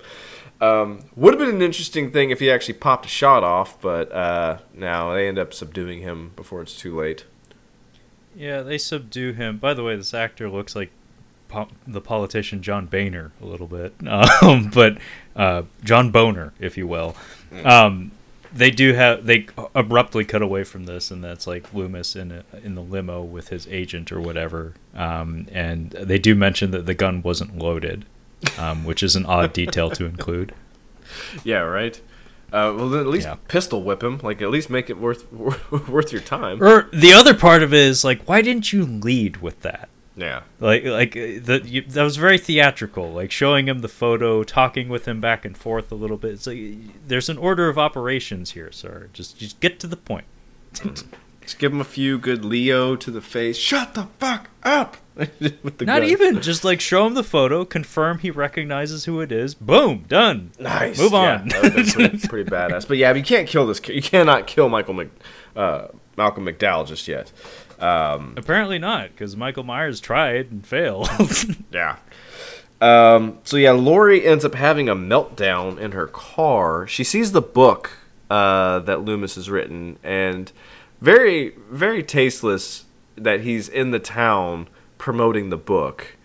Doesn't seem okay, but she's having a meltdown, and I don't know if we know why just yet, but we will find out when she goes to visit her work friends. We know why. There's a lot happens here, nothing we need to go over in detail, but basically we're setting up her discovering that she's Michael Myers' sister. Because remember, she still doesn't know, because she never came to understand that by the end of that first film. Brad Dourif, on the other hand, is responsible for her being, taken away from the Myers household and whatnot. So he is aware because he's aware of the book tour, and he sees Loomis on TV and stuff, and he's actually trying to get a hold of Lori and like intercept her finding out on her own so he can tell her. But he doesn't get to her in time. And I need to say, having the countdown leading up to Halloween Day it doesn't do this sequence any favors, because this Lori gal is a fast fucking reader because she, like, in the span of a couple hours or something, finds the book, reads and brings the book to her car and reads enough of the book to the point that she gets to the passage where she discovers that Loomis wrote about her being Michael Myers' sister. Well, I think she did what most people do with true crime books, is if there's photographs, if there's photos in the middle of the book, go straight to the photos, because that's what she points out. She goes straight to the photos. You're right. She probably didn't read any of it. No, she didn't read it. She's not going to read that book all the way through.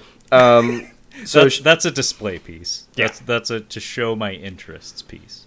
That's a coffee table book. yeah. So Lori goes back. She talks to Danielle Harris. I didn't pay attention to what they were saying. I just know that She's mad.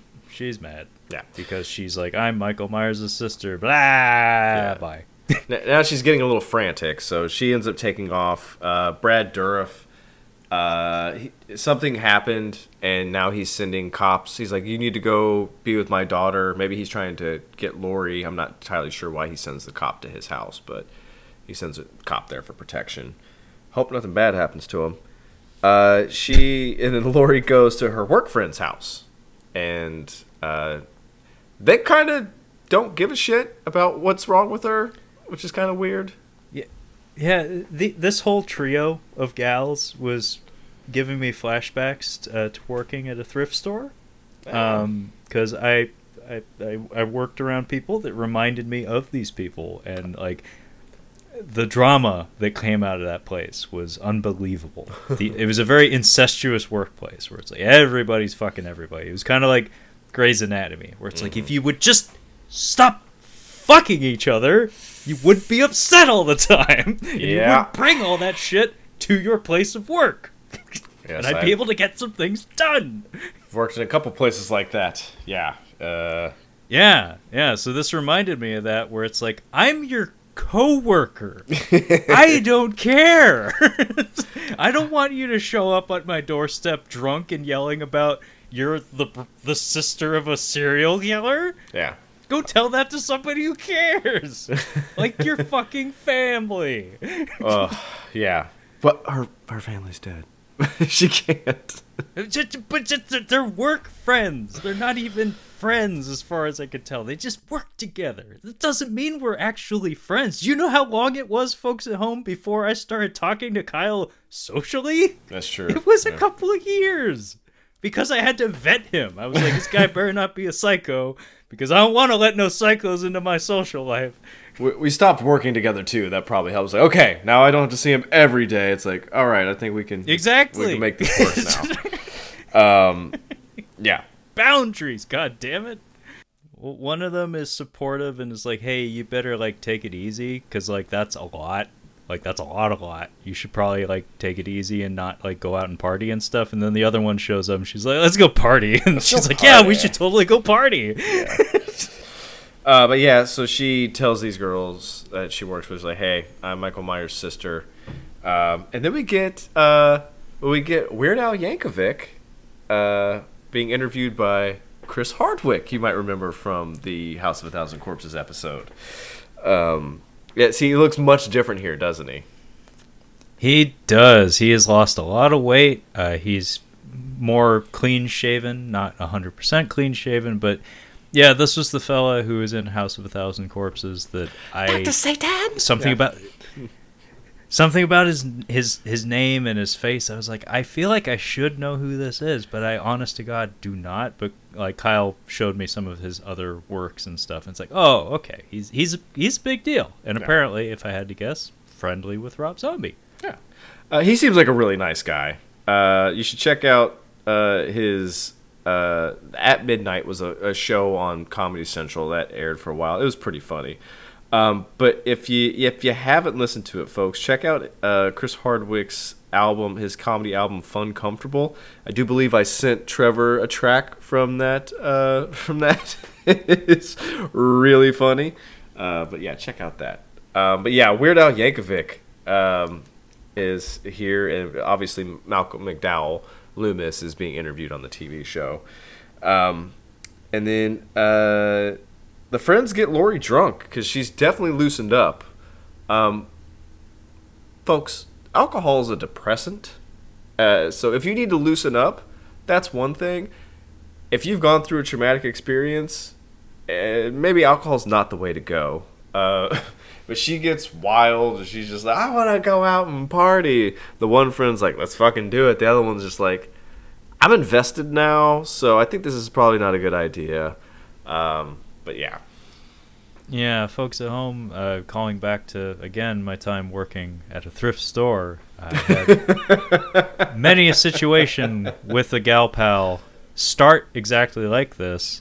only to end up with people with their face buried in their palms, with me handing them glasses of water after they had just spewed. Usually on a carpet, sometimes on a staircase.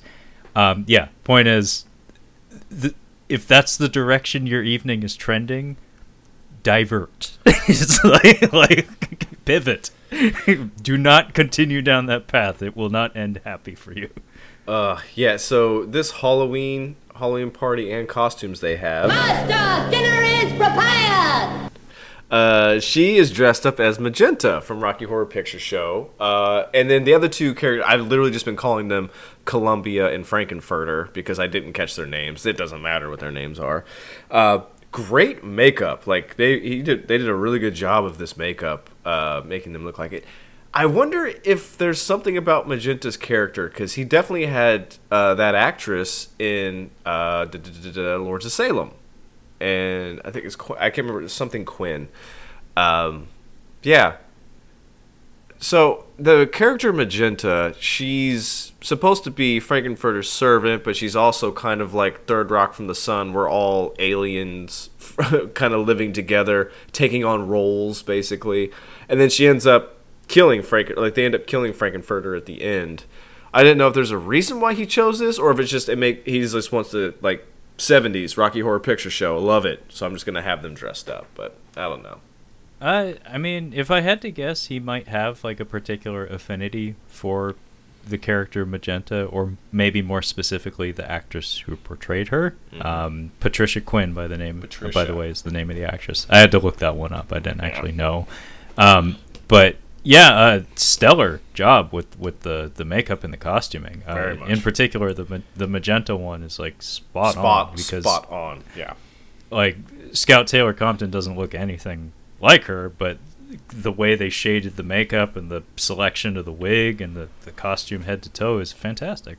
Trevor, I'm going to challenge you to do something this year because I know it can be done.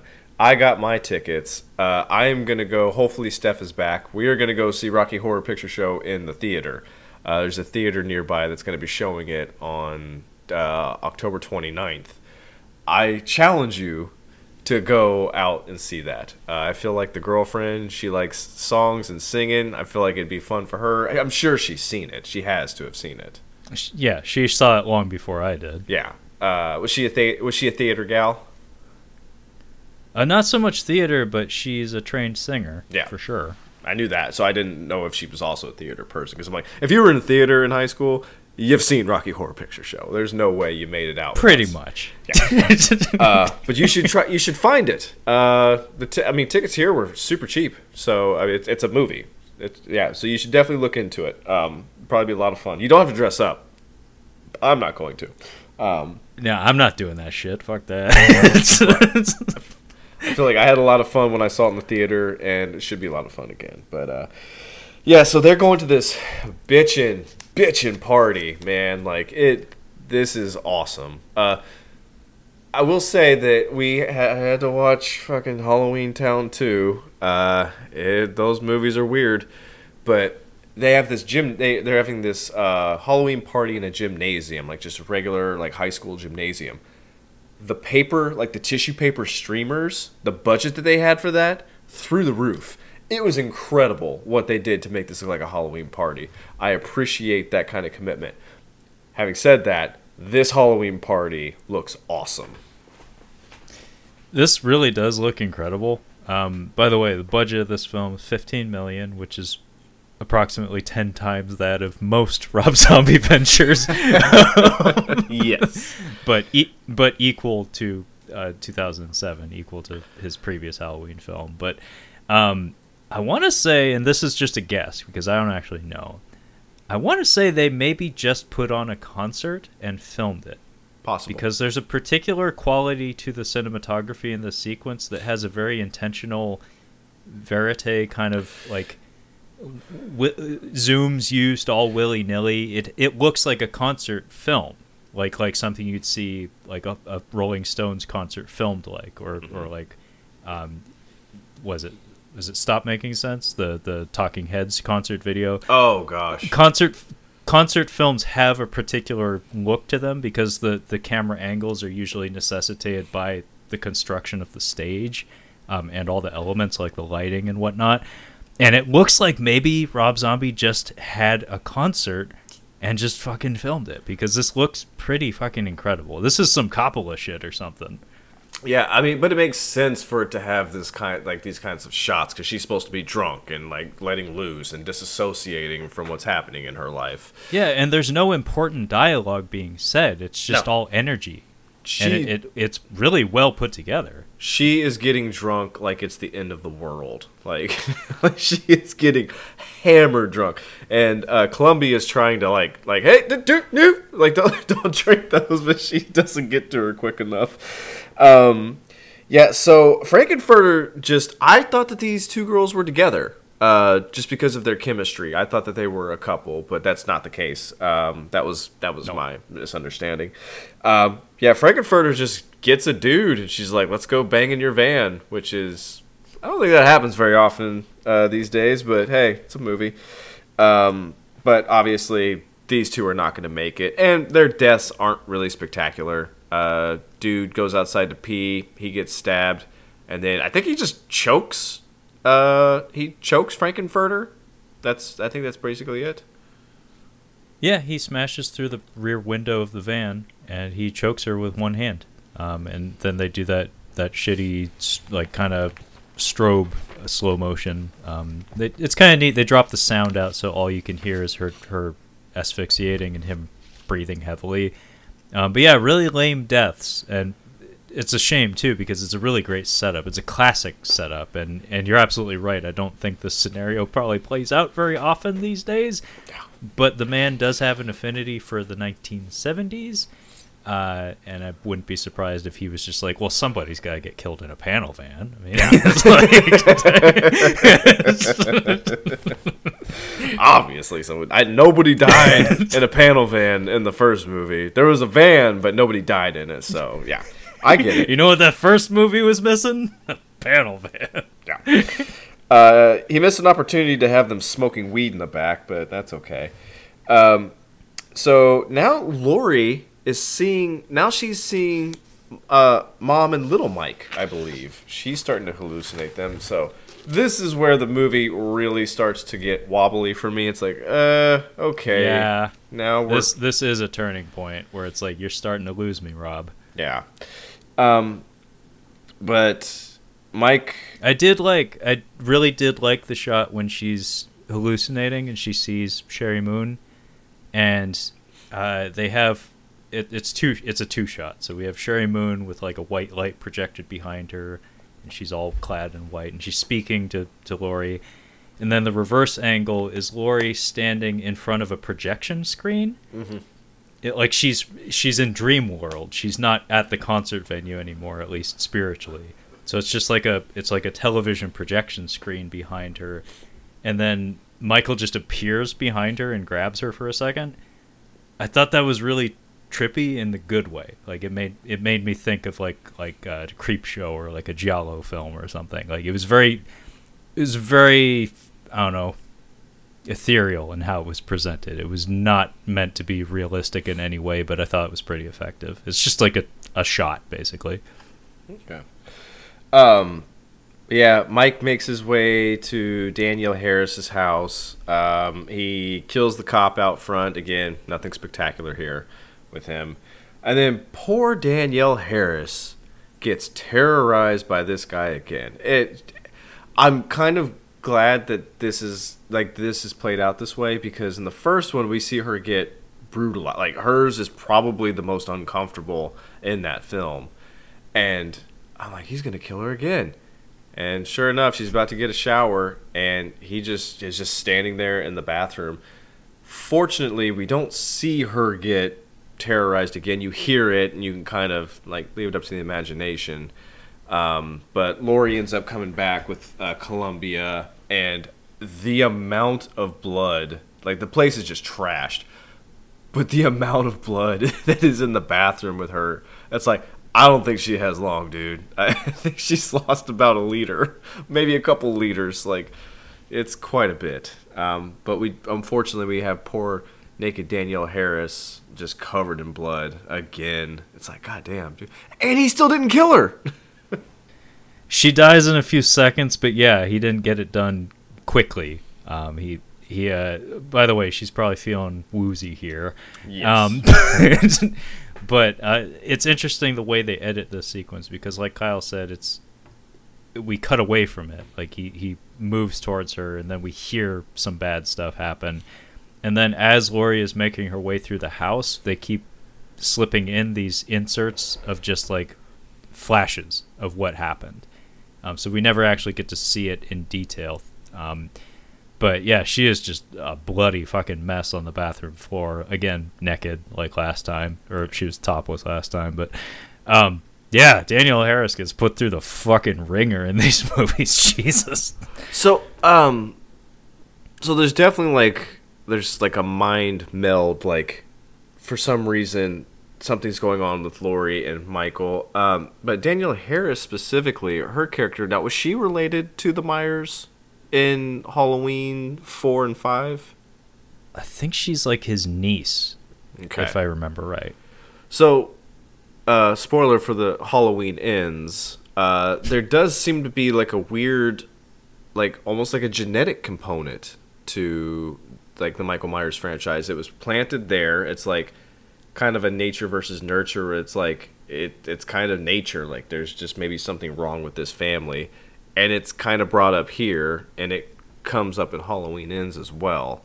So I wonder if this is just his interpretation of his, oh, that was a theme in one of those movies. I'm going to kind of explore it here.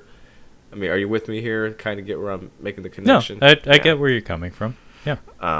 Yeah, I just thought I had this time around with Danielle Harris specifically. Cause I'm like, oh, that's right. She ends up killing Homegirl in that fifth one. Yeah. Yeah. But yeah, she's a bloody mess, and then I think they're trying to call the cops. And what's the Rocky Horror character name? Columbia. She gets yanked into the doorway as she's trying to step out onto the porch to call the cops. And her death is quick and unremarkable. Mm-hmm. It's unfortunate because you see, you would think she's going to be set up for something really bad because she's been a good person in a Rob Zombie movie. Yeah. She's been one of the few people who's been all around kind to Laurie and looking out for her. But no, it's just she gets thrown on a table and gets stabbed. Yeah. Moving on. I'm afraid you'll have to die. Is that John Glover? Oh, Batman it is. Robin? Very much. Classic. Cinema's greatest mad scientist. If only for 2 or 3 scenes, it was worth every minute.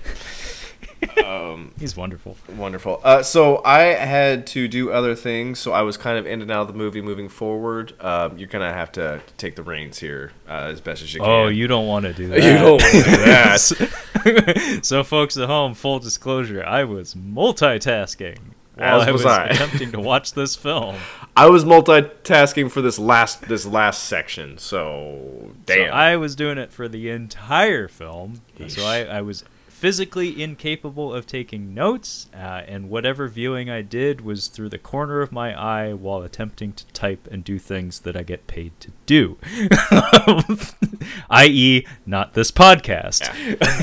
Yeah, this is a little less professional on our end. I don't think I've ever seen the end of a Rob Zombie Halloween movie. I have no idea how these movies end because I stopped watching the end to get to the end. So I do remember Laurie's, I guess, running away. Michael's chasing. I think the important thing. So I remember this. So Laurie takes off running because Michael's after her, and Brad Dourif, Sheriff Dourif, he comes back to his house because they got enough of the 911 call that he becomes aware of it. So he goes home, and he happens upon his dead daughter. And this is where I said put a pin in Terminator 2, Kyle, because we do have a cameo from it, not a household name or anything, but this is Mark Christopher Lawrence, who plays one of the orderlies in Terminator 2. He's the guy that runs into the door when she breaks the key, and he makes that noise. Well, okay, So there was mustache guy, handsome guy, chubby guy. Which one was He was the chubby guy. Chubby guy, okay. Chubby guy without the glasses. Okay. I remember him. He now. gets thrown into the fenced window for his troubles. But yeah, he plays one of the other cops here, and Brad Dourif does some of that acting shit when he has his reaction to his daughter's death here. Yeah, I mean, He is an incredible actor. I mean, he was Oscar nominated at one point. I think it was for One Flew Over the Cuckoo's Nest. that might have been Mississippi Burning, but Could be right, yeah. because I mean, nobody else has much like Christopher Lloyd, Danny DeVito. I think Danny DeVito's in One Flew Over the Cuckoo's Nest, and yeah, Brad He is. Dourif. They didn't. I don't think they had enough screen time. I'm assuming it's for Mississippi Burning, but I could be wrong. Well, either way, he is an incredible actor, and he finally gets to do some yelling in these Halloween films, which is what we all love him for. But on top of that, he's a nice guy in these movies. Like the scenes with him, like eating pizza. It was Best Supporting Actor for One Flew Over the Cuckoo's Nest. Interesting. I wouldn't think it would be him. Yeah, I mean, you don't think of him when you think of that movie, No. because it's such a singular performance from Jack Nicholson for the most part. But Yeah. and it also is it's a really big supporting cast of like name actors that went on to have wonderful careers. I think Nurse Ratched. I think that actress may have gotten an Oscar that year. I wouldn't doubt that. She was fantastic. Yeah. But yeah, sorry. Keep going. So, if memory serves, Laurie is running, and we're cross-cutting back and forth between Brad Dourif, like simultaneously breaking down and like picking himself back up to go, seek revenge, because his daughter actually is dead this time. In the first one, she was only badly burned, Finally. injured. Gosh. And Laurie like gets somebody to pull over because she gets to a road, and she flags down just like a passerby, and they very similar to Buddy earlier in the film, the security guard from her dream, which by the way, she does have a teddy bear named Buddy that she sleeps with in like the middle portions of the movie. I didn't catch So that. I think like that's it's done in reverse, but basically the security guard being named Buddy seems to be like a projection of like a guardian or something in her own subconscious. Kind of neat, done backwards. It would be probably more satisfying as the viewer to learn about the bear before you saw the security guard, but then it takes away the surprise factor of it all being a dream. Anyway, this Good Samaritan eats shit. Michael jumps him from behind and like throws him through the windshield, and then effortlessly picks up the car and rolls it off the road and down a hill, with Laurie still in it. Sorry, real quick. Louise Fletcher, who played Nurse Ratched, did win an Oscar, Best Actress, for that role. I didn't realize she died a month ago. She just passed away. Holy shit! I had no clue. Wow, Yeah. that's unfortunate. Well, she Very was talented actress. she was pushing 90, so she made it quite a ways. But yeah, This is a weird callback, folks at home, that I'm sure none of you care about, but Olivia de Havilland, I think, the leading lady from Captain Blood, I believe. Is she still Kyle alive? had said, no, she did recently pass away, I believe. Okay. But it was very recent, and she got way up there in years. And Kyle has a theory about old biddies. It's like, They either die at 60 or they live to see nearly 100, and Betty White nearly got to 100. yeah, and Olivia de Havilland, the same deal. Oh, she was quite. She was over 100. Yeah, she definitely. She was Yeah. 104 or 103. Yeah, Kyle called it. 104. Like he. I seem to remember Kyle pointing that out when we were doing the Captain Blood episode, where he was like, "I'm pretty sure this lady's still alive." It's like, and sure Yeah. enough, No, she was 104 when she passed away. Whew. wow, Yeah, that's incredible. yeah, good for her. Anyway, Michael flips the car, and then he takes the unconscious Laurie to just like a shed. Dude, This wasn't planned, because he stalked her through the woods, like off of the sheriff's estate and whatnot. This isn't the same shed from the beginning of the movie. This is just a shed that he just happened upon. And he drops her off there, and the hallucinations just hit her like a truck, because Sherry Moon is just a constant presence throughout the remainder of the film now, as is baby Michael Myers, who she can now see and interact with, because baby Michael Myers is now restraining her at some point in the film. But Sherry Moon, with Laurie on her knees in front of her, demands that she, like, call her mommy? Okay, this sounds like... Corn dogs. Just sounds really stupid. Yeah, she demands that she call her mommy. And she gives in. She starts saying, hey, like, you're my mommy. You're my mommy. Please don't, mommy. I don't know what don't is in reference to, because Sherry Moon's intentions have never been made clear. But yeah, she gives in. She starts calling this ghost lady her mommy. And I think it's at this point that Brad Dourif shows up, and they surround the place with a bunch of cop cars and guns, and they even have a fucking chopper. And Loomis pulls a Wonder Woman, where he pulls a Wonder Woman because he's getting boozy. He's not on a plane or anything, but he's just kind of like boozing it up in his hotel room, and then he has the news on, and he's like, holy shit! And he sees the situation going down, and he magically teleports to that shed off in the woods, because he arrives on the scene instantaneously. Damn. I mean, we do mess with. He does mess with timing a little bit, like the way he splices things together in this movie. So maybe he could have put that in that scene just like just a couple of frames earlier, just to kind of give us a little bit of a time for like make it make more sense. But you are right. I did some work needed to be done here. To maneuver Loomis into the correct position, because having him with wine glass in hand, comfortable in his hotel room, and seeing a chopper overhead with guns pointed at the shed, it's like, no, man, whatever is going to go down there is going to go down pretty fucking quick. like you're not going to be able to get there wherever you are. Yeah. I'm guessing we're about to have a shootout. Well, it depends on what cut of the film, actually. I was supposed to be watching? I don't know. I watched the Peacock version. So did I.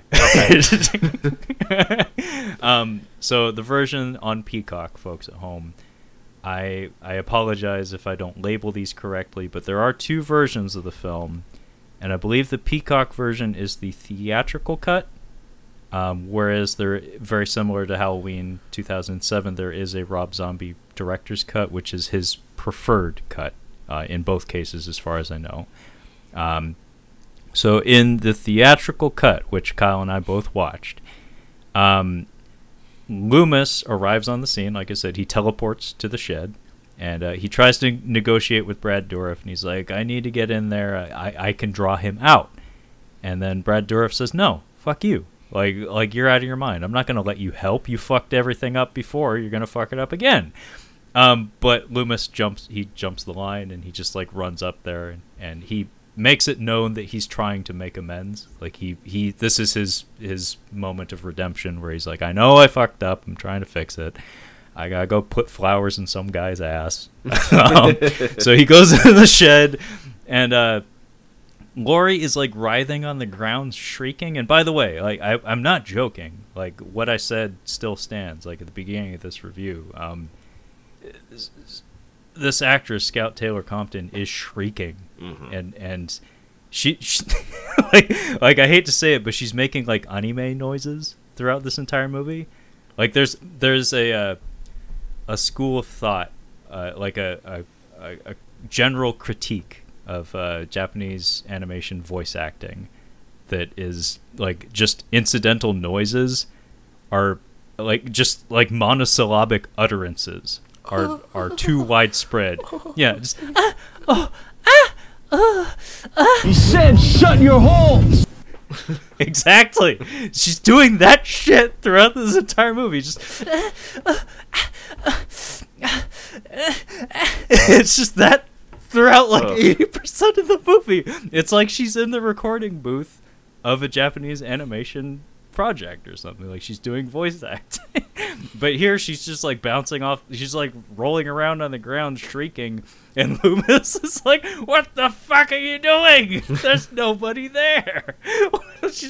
At some point, he sounds like an impatient father, just like, get up. Like, because she feels or believes that young Michael Myers is holding her down. So she's physically incapable of getting to her feet. At least she believes so. And from Loomis's perspective, it's just some girl in a slutty Halloween costume rolling around on the floor. And he's like, what the fuck is your problem? Everyone in this room is now dumber. Yeah, that's correct. I award you no points. Yeah. That's what Loomis would say. No points for that girl. Jeez. But of course, Michael has to step to him. And he slashes the fuck out of his face. Nice. And we don't see a whole lot of detail, but what details we do see, he gets like a borderline like Glasgow grin on him. His scalp is slashed open as well. He gets fucked up, and it's pretty gnarly. Nice. And then we get this sloppily inserted like CGI assisted sniper scope shot, like a night vision scope of, I think it's Brad Dourif shooting Michael Myers with a sniper rifle through a window. And then Michael stumbles backwards and falls onto like some sort of farm equipment that impales him in multiple places. So he's stuck on the ground with lots of holes in him, and he's completely incapacitated. Shoot it. Shoot it. Tell them to shoot it. What's the... I mean, that's what Brad Dourif was saying from moment one, yeah. I was trying to remember, there's a movie where somebody ends up sitting on a chainsaw, and it's Smoking Aces. Yeah. It all comes back to Smoking Aces, man. It all comes back. Like, everything comes back to Smoking Aces. That fucking movie.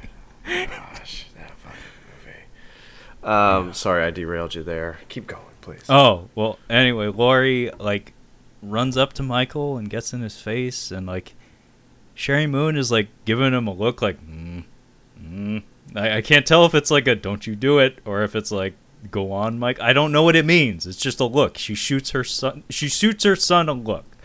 And then he's like brandishing his knife still while he's got lots of holes in him, and he's like creeping it up behind Laurie, and then he drops it when Sherry Moon shoots him the look. So I think maybe it's like a don't you do it kind of thing or something. So he drops the knife, and then Laurie says, I love you, brother. And she picks up the knife and she starts stabbing a whole bunch, Tommy Jarvis style. Like, I know you probably don't get the reference, but Friday the 13th, Part 4, the final chapter, I think. Corey Feldman, he takes a machete to Jason Voorhees and goes, die, die, die! Okay. And she basically does that, but less Canadian, maybe, because this actress very well may be Canadian. But she stabs the fuck out of him, and I'm pretty sure he's already dead, but she commences stabbing. And then she steps out of the shed wearing his mask. And she falls to her knees and she takes off the mask. And then we cut to the final... we like crossfade to the final shots of the film where she's in the Kubrick room. It's just the ultra long rectangular hospital room. It's all white. Gotcha. Looks really neat. Very Kubrickian in its design and choice of camera movement and angle. And she's in this hospital bed, and the camera pushes in, and we see she's got dark circles under her eyes and has a sinister look on her face. And then we see Sherry Moon and the white horse walking towards her from the opposite angle, and then she gives a little smirk, and then cut to credits. And by the way, from when she's like wearing the mask to this final shot, it's the only time that any of the original Halloween music plays, as far as I recall, like the John Carpenter score, that is. The rest of it's kind of like industrial kind of stuff, but also done by Tyler Bates, who worked on the previous film. But the director's cut of the film, and I'm working from memory here, so apologies if I get the details wrong. Loomis calls out Michael, does in fact draw him out of the shed, and then I think there's like a little bit more action, like there's like some violence and stunts and whatnot. Maybe a wall gets knocked down or something, and Michael Myers steps out of the shed, grabs hold of Loomis, and stabs him. I think it's just like a normal stabbing. Pretty standard, really. Okay. Pretty standard. pretty good. Not a whole lot more than that, though. Pretty good, yeah. Yeah, he stabs Loomis, and this is where Tyler Maines, Michael Myers, speaks in the Rob Zombie director's cut. He says just the word die. I mean, I feel like this is a missed opportunity, given the relationship of this particular Loomis and this particular Michael Myers, where it's like, you left me or something, or like you made me or something. Maybe would have been more poignant. But he just says, die! And he stabs him, and I'm pretty sure he kills him, and then all the cops shoot Michael Myers, and he dies. He just gets shot a bunch, and he falls down. And then also in the director's cut, I think Laurie approaches the downed Loomis. I don't even know if he's dead, but he's on the ground, and she picks up the knife and makes a move to stab him or something, and then she also gets shot. And I guess the reason we have two different endings is that the studio was not comfortable with having no doors left open. Where it's like, if we're going to let you kill Michael Myers, we got to leave the door open for someone to take up the mantle, I guess. Kind of similar to Daniel Harris in Halloween 4. Okay. Where it's just like, we're going to pretend that Michael Myers falling down a hole counts as him dying, but in exchange you get this little girl in a clown mask stabbing her sister or whatever the fuck. Okay. And yeah, that's both endings of Rob Zombie's Halloween 2. All right. Didn't make a lick of fucking sense in its last half hour, but it has some moments. It's not a complete waste, not at all. Yeah, it's not a complete waste of time. But yeah, I mean, this is the end of the Rob Zombie movies. I think that there will be one more episode that'll drop sometime this week when this one airs. That'll be a fun one to talk about. But we have to have a quick talk about, is Rob Zombie a good director? And I think now that we're through the other side, we've watched 4 of his films for the podcast. I think he definitely has a lot of strengths. Definitely has some weaknesses. I think dialogue is a big one. I don't think dialogue is as big of an issue in this movie. Actually, I don't have really any issues with the dialogue. I think the issue was the story. Just some of the story didn't quite make sense. It didn't quite fit. There's enough killing, and it wasn't gratuitous. The opening scene is great. Those first 20 minutes are great. But the rest of the kills in the movie are just kind of just kind of getting shit done. You get a few highlights here and there. But yeah, I think I'd give him, as far as his directing is concerned, I think I'd give him a 68%. Maybe a 70%. What are your thoughts? Well, I mean, I think I agree with you for the most part. Not to be super boring about it, but I agree with pretty much everything you said. I think he does have some clear strengths and some also very clear weaknesses. He does seem to have problems with focus, like maintaining a cohesive narrative from start to finish. He gets lost in the weeds every once in a while. He seems like he gets interested in elements that aren't exactly essential to getting the most out of the story and the characters. Where it's maybe he's improvisational, similar to how a lot of the performances in his films seem to be. Where maybe, like I mentioned with the white horse in this film, that was literally just thrown in there kind of at the last minute before they started filming. Where he just decided he wanted to put that in there because he thought it was neat. It had very little to do with enhancing the story in any way. It probably just added layers of complication because I'm pretty sure animal handling on a live film set is costly and time consuming and probably not exactly easy. I mean, they always say kids and animals are the things you want to stay away from if you're a novice director, or if you're just a director who wants to get shit done, honestly. But yeah, he does seem to lack focus sometimes. I'm very curious how 3 from Hell is, Because I will say House of a Thousand Corpses is flawed in a lot of ways. But Devil's Rejects, it's been a long time since I've seen it, but I do remember the performances in it being very strong. William Forsythe is a little bit outside of that movie. Like, he feels like he's given too much slack. Yeah. But our main three are pretty good.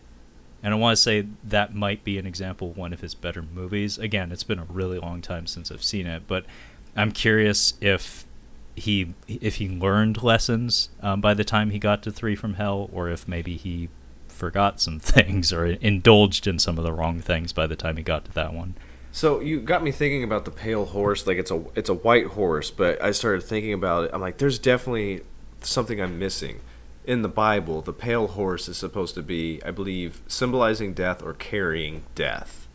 So just on that could have been something here where Sherry Moon, the mom, symbolizes death, and like it's his motivation is just that. So it could have been something there, but he didn't say that specifically. He could have, but he didn't. Well, not to put too fine a point on it, I actually have no idea if this is true or not, but Rob Zombie has a little bit of the stink of a person who maybe was raised in an environment where Bible stuff was commonplace. He was raised in Massachusetts, and I think they've got some Catholic stuff going on over there. They got some Jesus. They got some Jesus. They got some Jesus there. But yeah, that concludes Rob Zombie month. Yeah, I think the answer to our question will never truly present itself, but you know, it's been fun examining his filmography, because I don't think we watched anything that was actually bad. I think it was all flawed, maybe lacking in certain elements, but nothing was outright bad. So yeah, this was a fun project. Maybe we'll revisit it someday. More than likely not. I think we've covered everything that we need to cover for Rob Zombie. All right, yeah. But yeah, this was Kyle's Killer October 2022 edition. Look forward to next year when Kyle will once again, I'm sure, come up with some very interesting picks for us. But in the meantime, folks at home, if you'd like to catch up on any of our other Catching Up on Cinema content, you can find all of that collected on our website at catchinguponcinema.com. You can also find us on the social medias at Catching Up on Cinema on the Instagram, as well as at Catching Cinema on the Twitter. And you can also find the podcast on pretty much every platform you can imagine, including Bitcade. So fucking Google it. Google it. And that being said, thank you so much for listening, and we will catch you next time. Groovy.